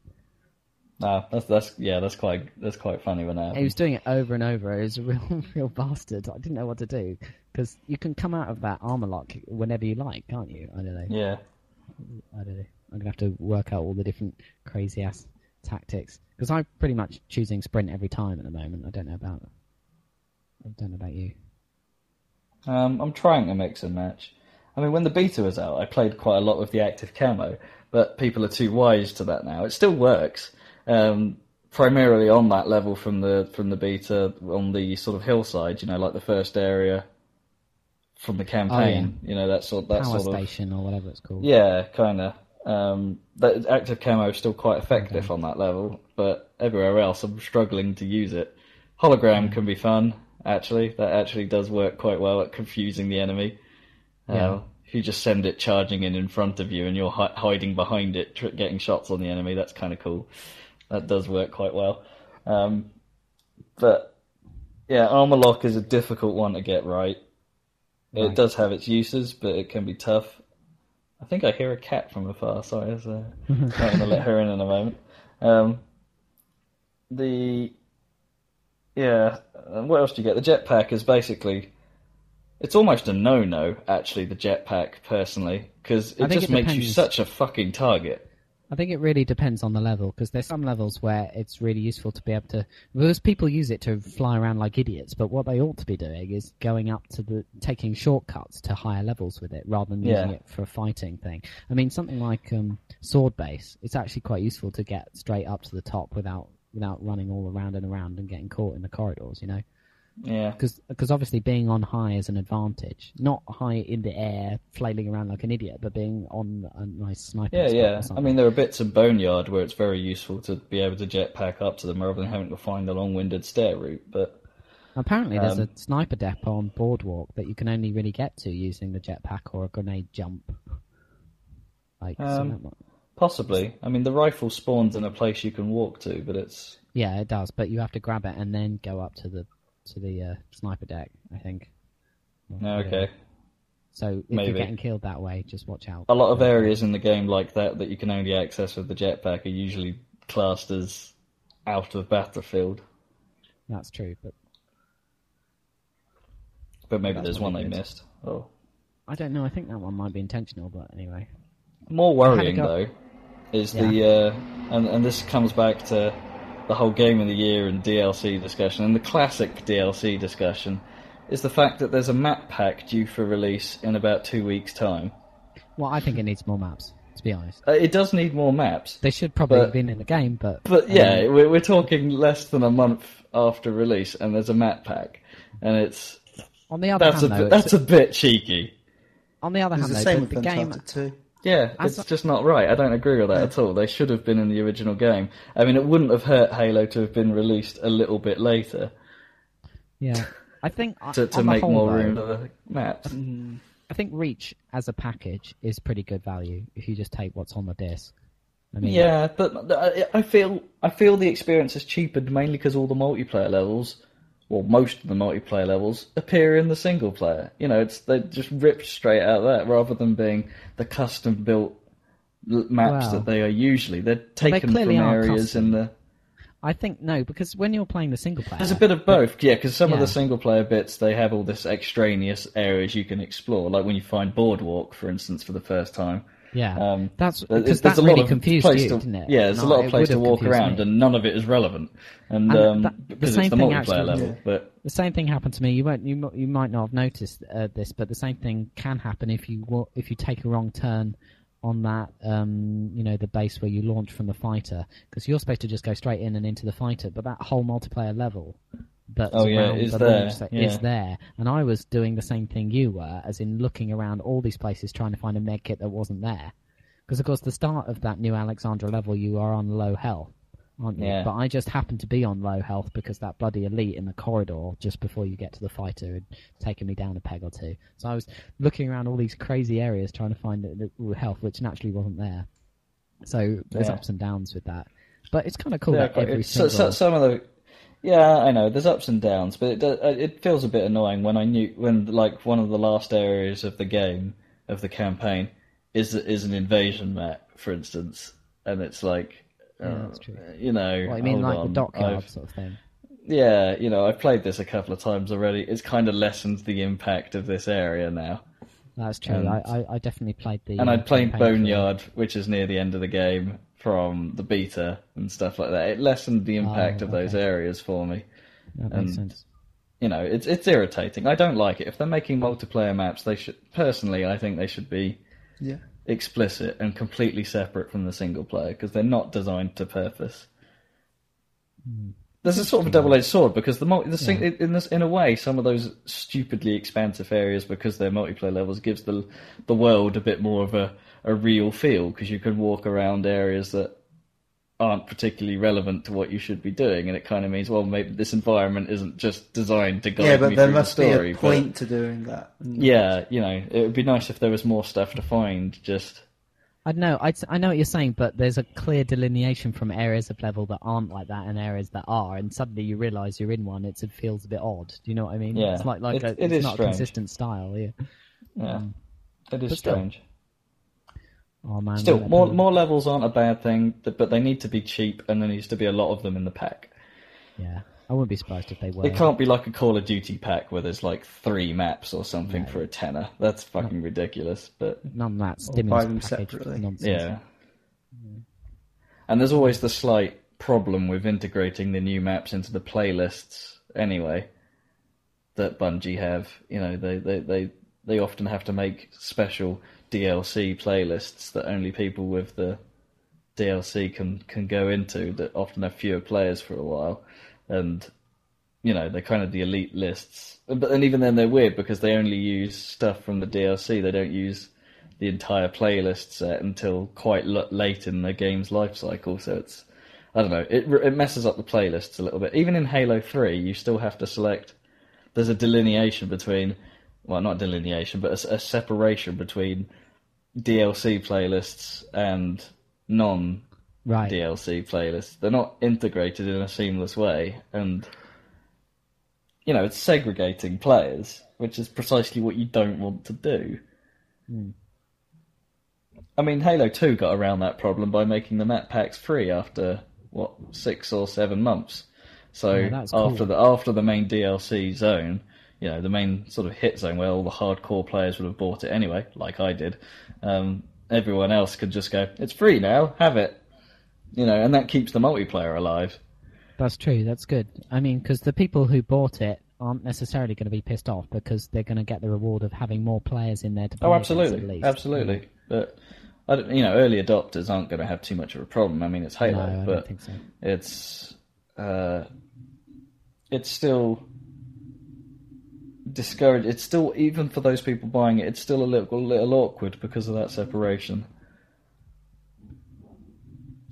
What if you wanted to play Rocket Race on some of the new maps, for instance, and they hadn't updated the playlist to use the new maps to play Rocket Race? Little things. Well, little things. To be fair, they were pretty quick on the uptake of when the game launched. They were fairly quick to fix those things. Oh yeah, it was like two weeks. What was it? 1 or 2 weeks after launch or something. They did a playlist update to fix holes and game types that people didn't like and add. They got rid of that, like Rocket Race, and they got rid of that SWAT on Blood Gulch, or whatever it's called. Yeah, thank God, because that was awful. Speaking of which, I had a go on SWAT, and I think it just reminded me of why I wouldn't really want to play Call of Duty or something multiplayer. Because it's a frustrating experience, isn't it? The lethality where you just die the moment you see someone. I can kind of understand why people like that Twitch thing, but it just really irritates me. I much prefer Slayer DMR, where you have the same gun, but you still have the shields and you have grenades. I mean, it's so much more fun for me, but I mean, I suppose it's... And also, I noticed that the people playing SWAT were just better, I think. I used to like SWAT because it was kind of a... it was a bit of a novelty, I think, when it first turned up, when we first started making those game types in Halo 2, and then it became mainstream in Halo 3. But it was kind of... Yeah, as I say, the lethality, as you described, outside of Counter-Strike, was kind of new. And it felt good, but now Call of Duty has basically bastardized it beyond all fun. It's it's no longer that appealing. I don't understand why so many people like that so much. I mean, Counter-Strike was hugely successful, and Call of Duty, and that lethality level thing for me really puts me off. I mean, maybe it's obviously just... Maybe it's the hardcore game thing. There is a certain elitism to it. But that doesn't mean that if you're... because there's more luck, sort of, and I don't know. Yeah, it seems like... Situational, situational luck, just like, oh, I happen to be behind this dude, or this guy hasn't noticed me, he, kind of stuff. I don't know, cause, and just drama. Because of the way people move about the levels. Or people who are interested in war games, generally. Yeah, maybe. Well, yeah, Call of Duty probably has that kind of military interest category box ticked. But... we were just talking about that. Or if you're fighting each other with DMRs and one turns left and one turns right and one beats and one decides to back away and stuff. That stuff is the fun stuff. You're having a battle of wills with somebody else that you've met or whatever. In Call of Duty, that wouldn't happen because it'd be over in half a second. None of that fun is there. None of that combat is there. It's all Whoever got their knife out first would win. Yeah. Yeah. I don't understand why people like it so much. I mean, I don't know. It is quite. I did play Modern Warfare 1 quite a lot. I mean, I have delved into that a reasonable amount, and it is intriguing. And the level up system does put its hooks in you quite deep. It's pretty cool, but at the same time, it still doesn't get over the fact that the game can be one of the most frustrating multiplayer experiences ever created. Yeah, it's Well, it's one of those games when it's brilliant, it's brilliant. When it's bad, it is quite possibly the worst thing I've ever played. The worst thing ever, yeah. It's not because it's out of design, just out of the frustrating and the feeling it gives me. It's horrible. I don't like it. It puts me into that state where I'm so angry, I don't want to stop because I don't believe it could be that bad. You know, That's when you sort of get into that sort of false sense of the wrong mindset where it's like, seriously, I can't be this shit at this game, and you're not. You really aren't that bad at it most of the time. It's just you have no control over your own life. And when you get that angry, you just get worse, don't you? Because you and then this is the point. I haven't played it since the last time I played because I did have one of those experiences, and I've just not touched it since because you look on it and you think, why did I play it? Why this is just not worth introducing this stress into my life. This isn't entertaining me, you know. I think in a way it's kind of a miracle for someone like me who's not very confrontational in general. Well, none of us are. Like Zach's not confrontational, that we do enjoy killing each other, you know, in a competitive way. And I think it's a testament to what paintballing, isn't it? to what Team Fortress 2 Quasar. But I think it's a testament to what Team Fortress 2 and Halo and the design of these games has done, really, to make it fun to do that. I don't know. I don't know. Anyway, it's a point of view. I guess I don't like it as much on the consoles, though. I need accuracy, mouse and keyboard. You used to be a Halo player.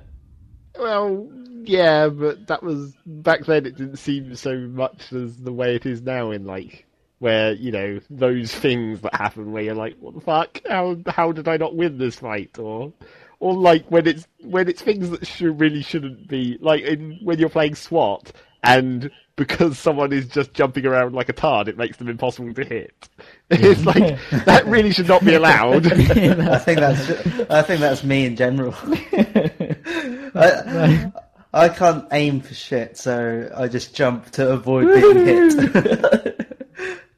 You know, because it's so effective in Halo. Because when you're playing in SWAT, it's like because you're aiming at head height or whatever. But because in Halo you can jump so ridiculously high and you spend so long in the air. It's like having to aim at a moving target for that long with the joystick. You know, we're talking about the controls and the fact that I wanted to put zoom in on B, and Zach, you were saying, but then you'd move your hand away from your thumb away from the looking control when you were. I realised that when I play Halo, and even when, you know, because it's not on B, it's on right bumper, but I realised how much aiming I do with the movement control rather than the looking control. I you strafe into view. Yeah, I strafe into, like, I aim up the reticle vaguely, and then I strafe into view, like, to actually shoot. I do it all the time. Well, it has been said it has been said by some people at some point, even for Team Fortress, that, like, it's supposedly a sort of a scout technique that instead of trying to aim at where you're shooting, you should just aim and then strafe across them and fire when they pass through your reticle. That's what I do in Halo. I don't know. It just occurred to me that that's why it hasn't been such a handicap to like move my thumb away from the looking, because I'm actually doing like aiming with the movement button. Anyway, never mind.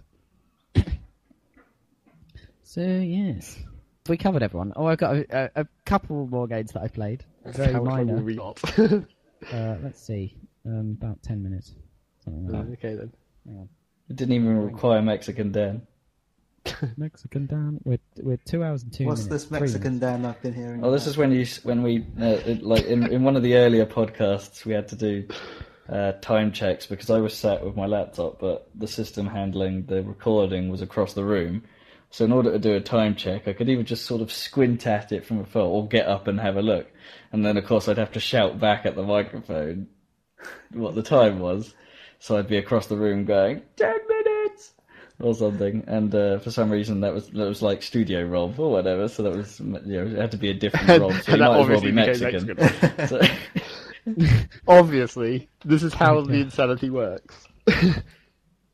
So there's always a method to the insanity. It's my studio partner, Fernando. Hey, you know how much I like Peggle on the iPhone? Peggle Nights has come to the iPhone. Hurrah! Oh, finally.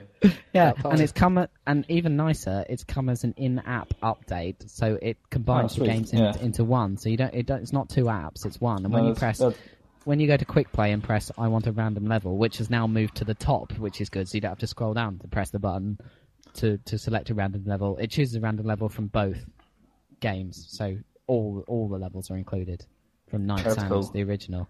And it's really good. It's more Peggle. I mean, they haven't.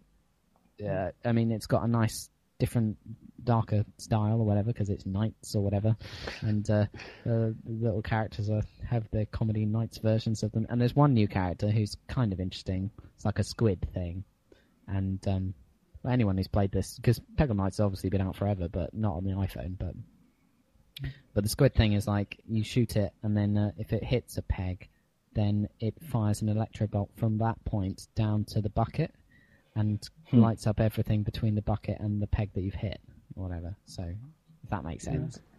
So that's pretty awesome. Yeah, I'd like to recommend 2 iPhone app games. Do so. Okay. First one is Cut the Rope. Oh, yeah. All right. I think we've mentioned Cut the Rope before, I think, because that's the entire point in the game. But is making a bucket load of money. Yes, and it's really, really good. I've completed it. And So hang on, Cut the Rope is different from You Have to Burn the Rope, isn't it? Oh, yeah, that's it. We were talking about you have to burn the rope. I think it's a similar theory. Is it? But I've only played Cut the Rope because it was recommended, and yeah, it's really good. It's one of those games you expect to play like on Newgrounds or something like that, where it's just a puzzle game that doesn't really take that much time to play, but it takes a bit of thinking to go through each level. Oh, I totally started playing Plants vs Zombies after your recommendation. Oh yeah. By the way, it is pretty awesome. It does get a touch repetitive, I'll be honest. Yeah. But it's pretty cool. It helped get me through a 14-hour flight, so that was fine. Oh, that's worth it then, isn't it? It's worth it. I played Bit Trip Beat as well on the iPhone. That's another. Oh yeah. That's kind of cool. Actually, I did pick that up in the end.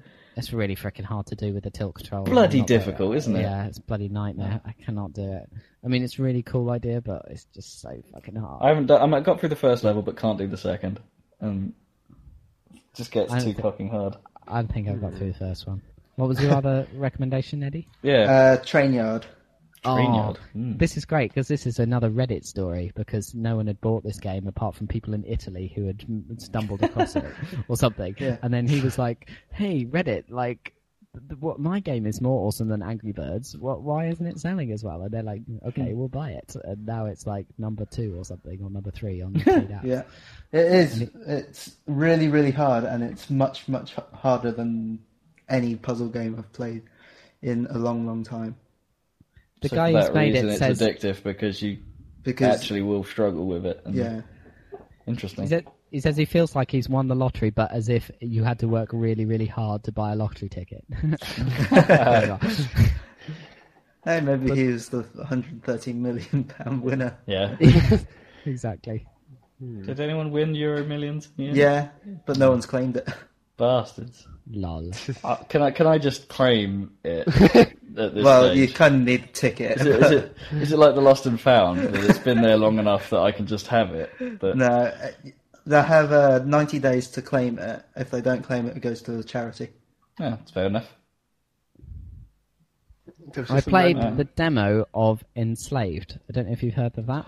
Yeah, we were talking. Me and Eddie were talking amongst ourselves about this earlier. I was originally, this was off my radar, didn't care until I watched the review and on game trailers, and I'm actually really intrigued about this now. What they've done, of course, just as I was talking about last time, they have done what I asked, which is copy that copy Uncharted's performance capture, and not only that, who better to use for that technology as an actor than Andy Serkis? The freaking Gollum, baby, the master, King Kong, and King Kong. Cannot go wrong. So I'm glad. Monkey.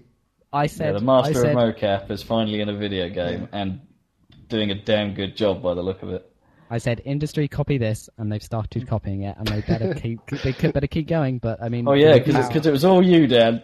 Oh yeah, it was. No, I'm glad. I'm so glad because sometimes these things like Deus Ex, it's just brilliant ideas, and they just get left and never return. Need to time check. Sudden breaking news just before the end. Oh, yes. There was random activity on my computer, so I looked at Steam because it was updating. And there's been the second Team Fortress 2 update today. Yeah. Apparently there was one earlier today that I didn't notice, which fixed They managed to put back in the exploit that lets engineers build infinite sentries. and build mini level 3 sentries using the Wrangler. Oh, cool. So that was the update earlier. It was like, fix the sentry gun exploit and let engineers build multiple sentries. And then the one that's just been downloaded again says, fixed another sentry gun exploit that let engineers build multiple sentries. And then the second note, the only other note in this patch, fixed engineers being able to build level 3 mini sentries using the Wrangler for real this time. For reals this time. So it's like, well done. You're still good at patching, apparently. Did they just forget to change the flag that said, do patch now, please? Seems like it. It's basically exactly the same patch. Some nice snap breaking news there. Yep. It's not like they hadn't already fixed both those exploits once before. This is basically the third time they fixed those two things. Well, they've not been that reliable on their exploit fixes, have they? No, I guess not. They get their revenge. Let's hope this time just takes them a few times. Anyway, time check, because it must be the time end. check. Okay, hold on. Let me just get... Go Mexican Dan. Man, that really was Mexican. that was more like Australian Dan. that was so Mexican I couldn't get it. Too far away, was it? 4 minutes. Okay. Anyway. It's more than I thought. I was talking to Rob earlier about the Uncharted movie. Oh, Nathan Fillion, right? Talking on his Twitter and saying, I would love Nathan Fillion to be Nathan Drake. Yeah, it would be great. I mean, that would be great. I don't know if we'll get financed, but that would be good. How? Well, the person who's directing it is the person who directed Three Kings. Stupid question. Why can't they just get Nolan North to do it? He doesn't look because he doesn't look like Nathan. Oh, does he not? No, he's he looks nothing like it. He's like podgy. The only person that looks similar to the character is the person who does Elena Fisher. Okay, yeah. But Nolan North doesn't look like an action hero, so he'd be no good for the role. Do you see he just what I needs mean? to be Donut Drake. But Nathan Fillion's got the... I think Nathan Fillion's got the personality to play he's got the attitude from all the roles he's played. Yeah. Like, obviously, he just needs to, as I say, just needs to bring Mal to the table and it's sorted. Yeah. And also he needs to beef up. Because I've been watching his TV show Castle, and he's let himself go. Oh, he'll beef up. He beefed up for Captain Hammer, lol. Yeah, he probably didn't, but there you go. The hammer is my penis. Anyway. Oh, look at my wrist. I've got to go. Dr. Horrible's amazing. That was fantastic. There's a sequel coming. Oh, really? Sweet. Yeah. Dr. Horrible 2. With Felicia Day. Yeah. I don't know. I've been watching The Guild some more. It's still brilliant. I've watched the first episode of this third series. It's still brilliant. Yeah. It's got Will Wheaton in it. Oh, Will Wheaton gets lucky. And you can see how good it's gotten because how much popularity it's gotten because they've got a bigger budget now. Yeah, the budget goes up each time. Oh, and Vork's got his own comedy show now. His own web comedy show, which is worth watching. It's called like the 15-minute hour show or something. Oh man, Will Wheaton is awesome. He has his own website and he's like all in geek culture all the time. He's always turning up at PAX and like doing all these crazy things. I've nearly finished watching all of Star Trek: The Next Generation. So good. Well, I skipped the first 2 seasons, but I don't think they count. Before Will Riker, you haven't actually finished watching all of it. They don't count. Will Riker should not have a beard. He should always have a beard. No, that's true. It's not right. When he doesn't have a beard, that doesn't count as Star Trek: The Next Generation. I don't. Yeah, but have you had any tea, Earl Grey? I kind of agree.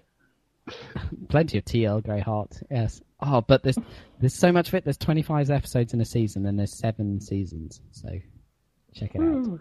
That is a lot of Star Trek. 7 ones where he has a beard, or 7 in total?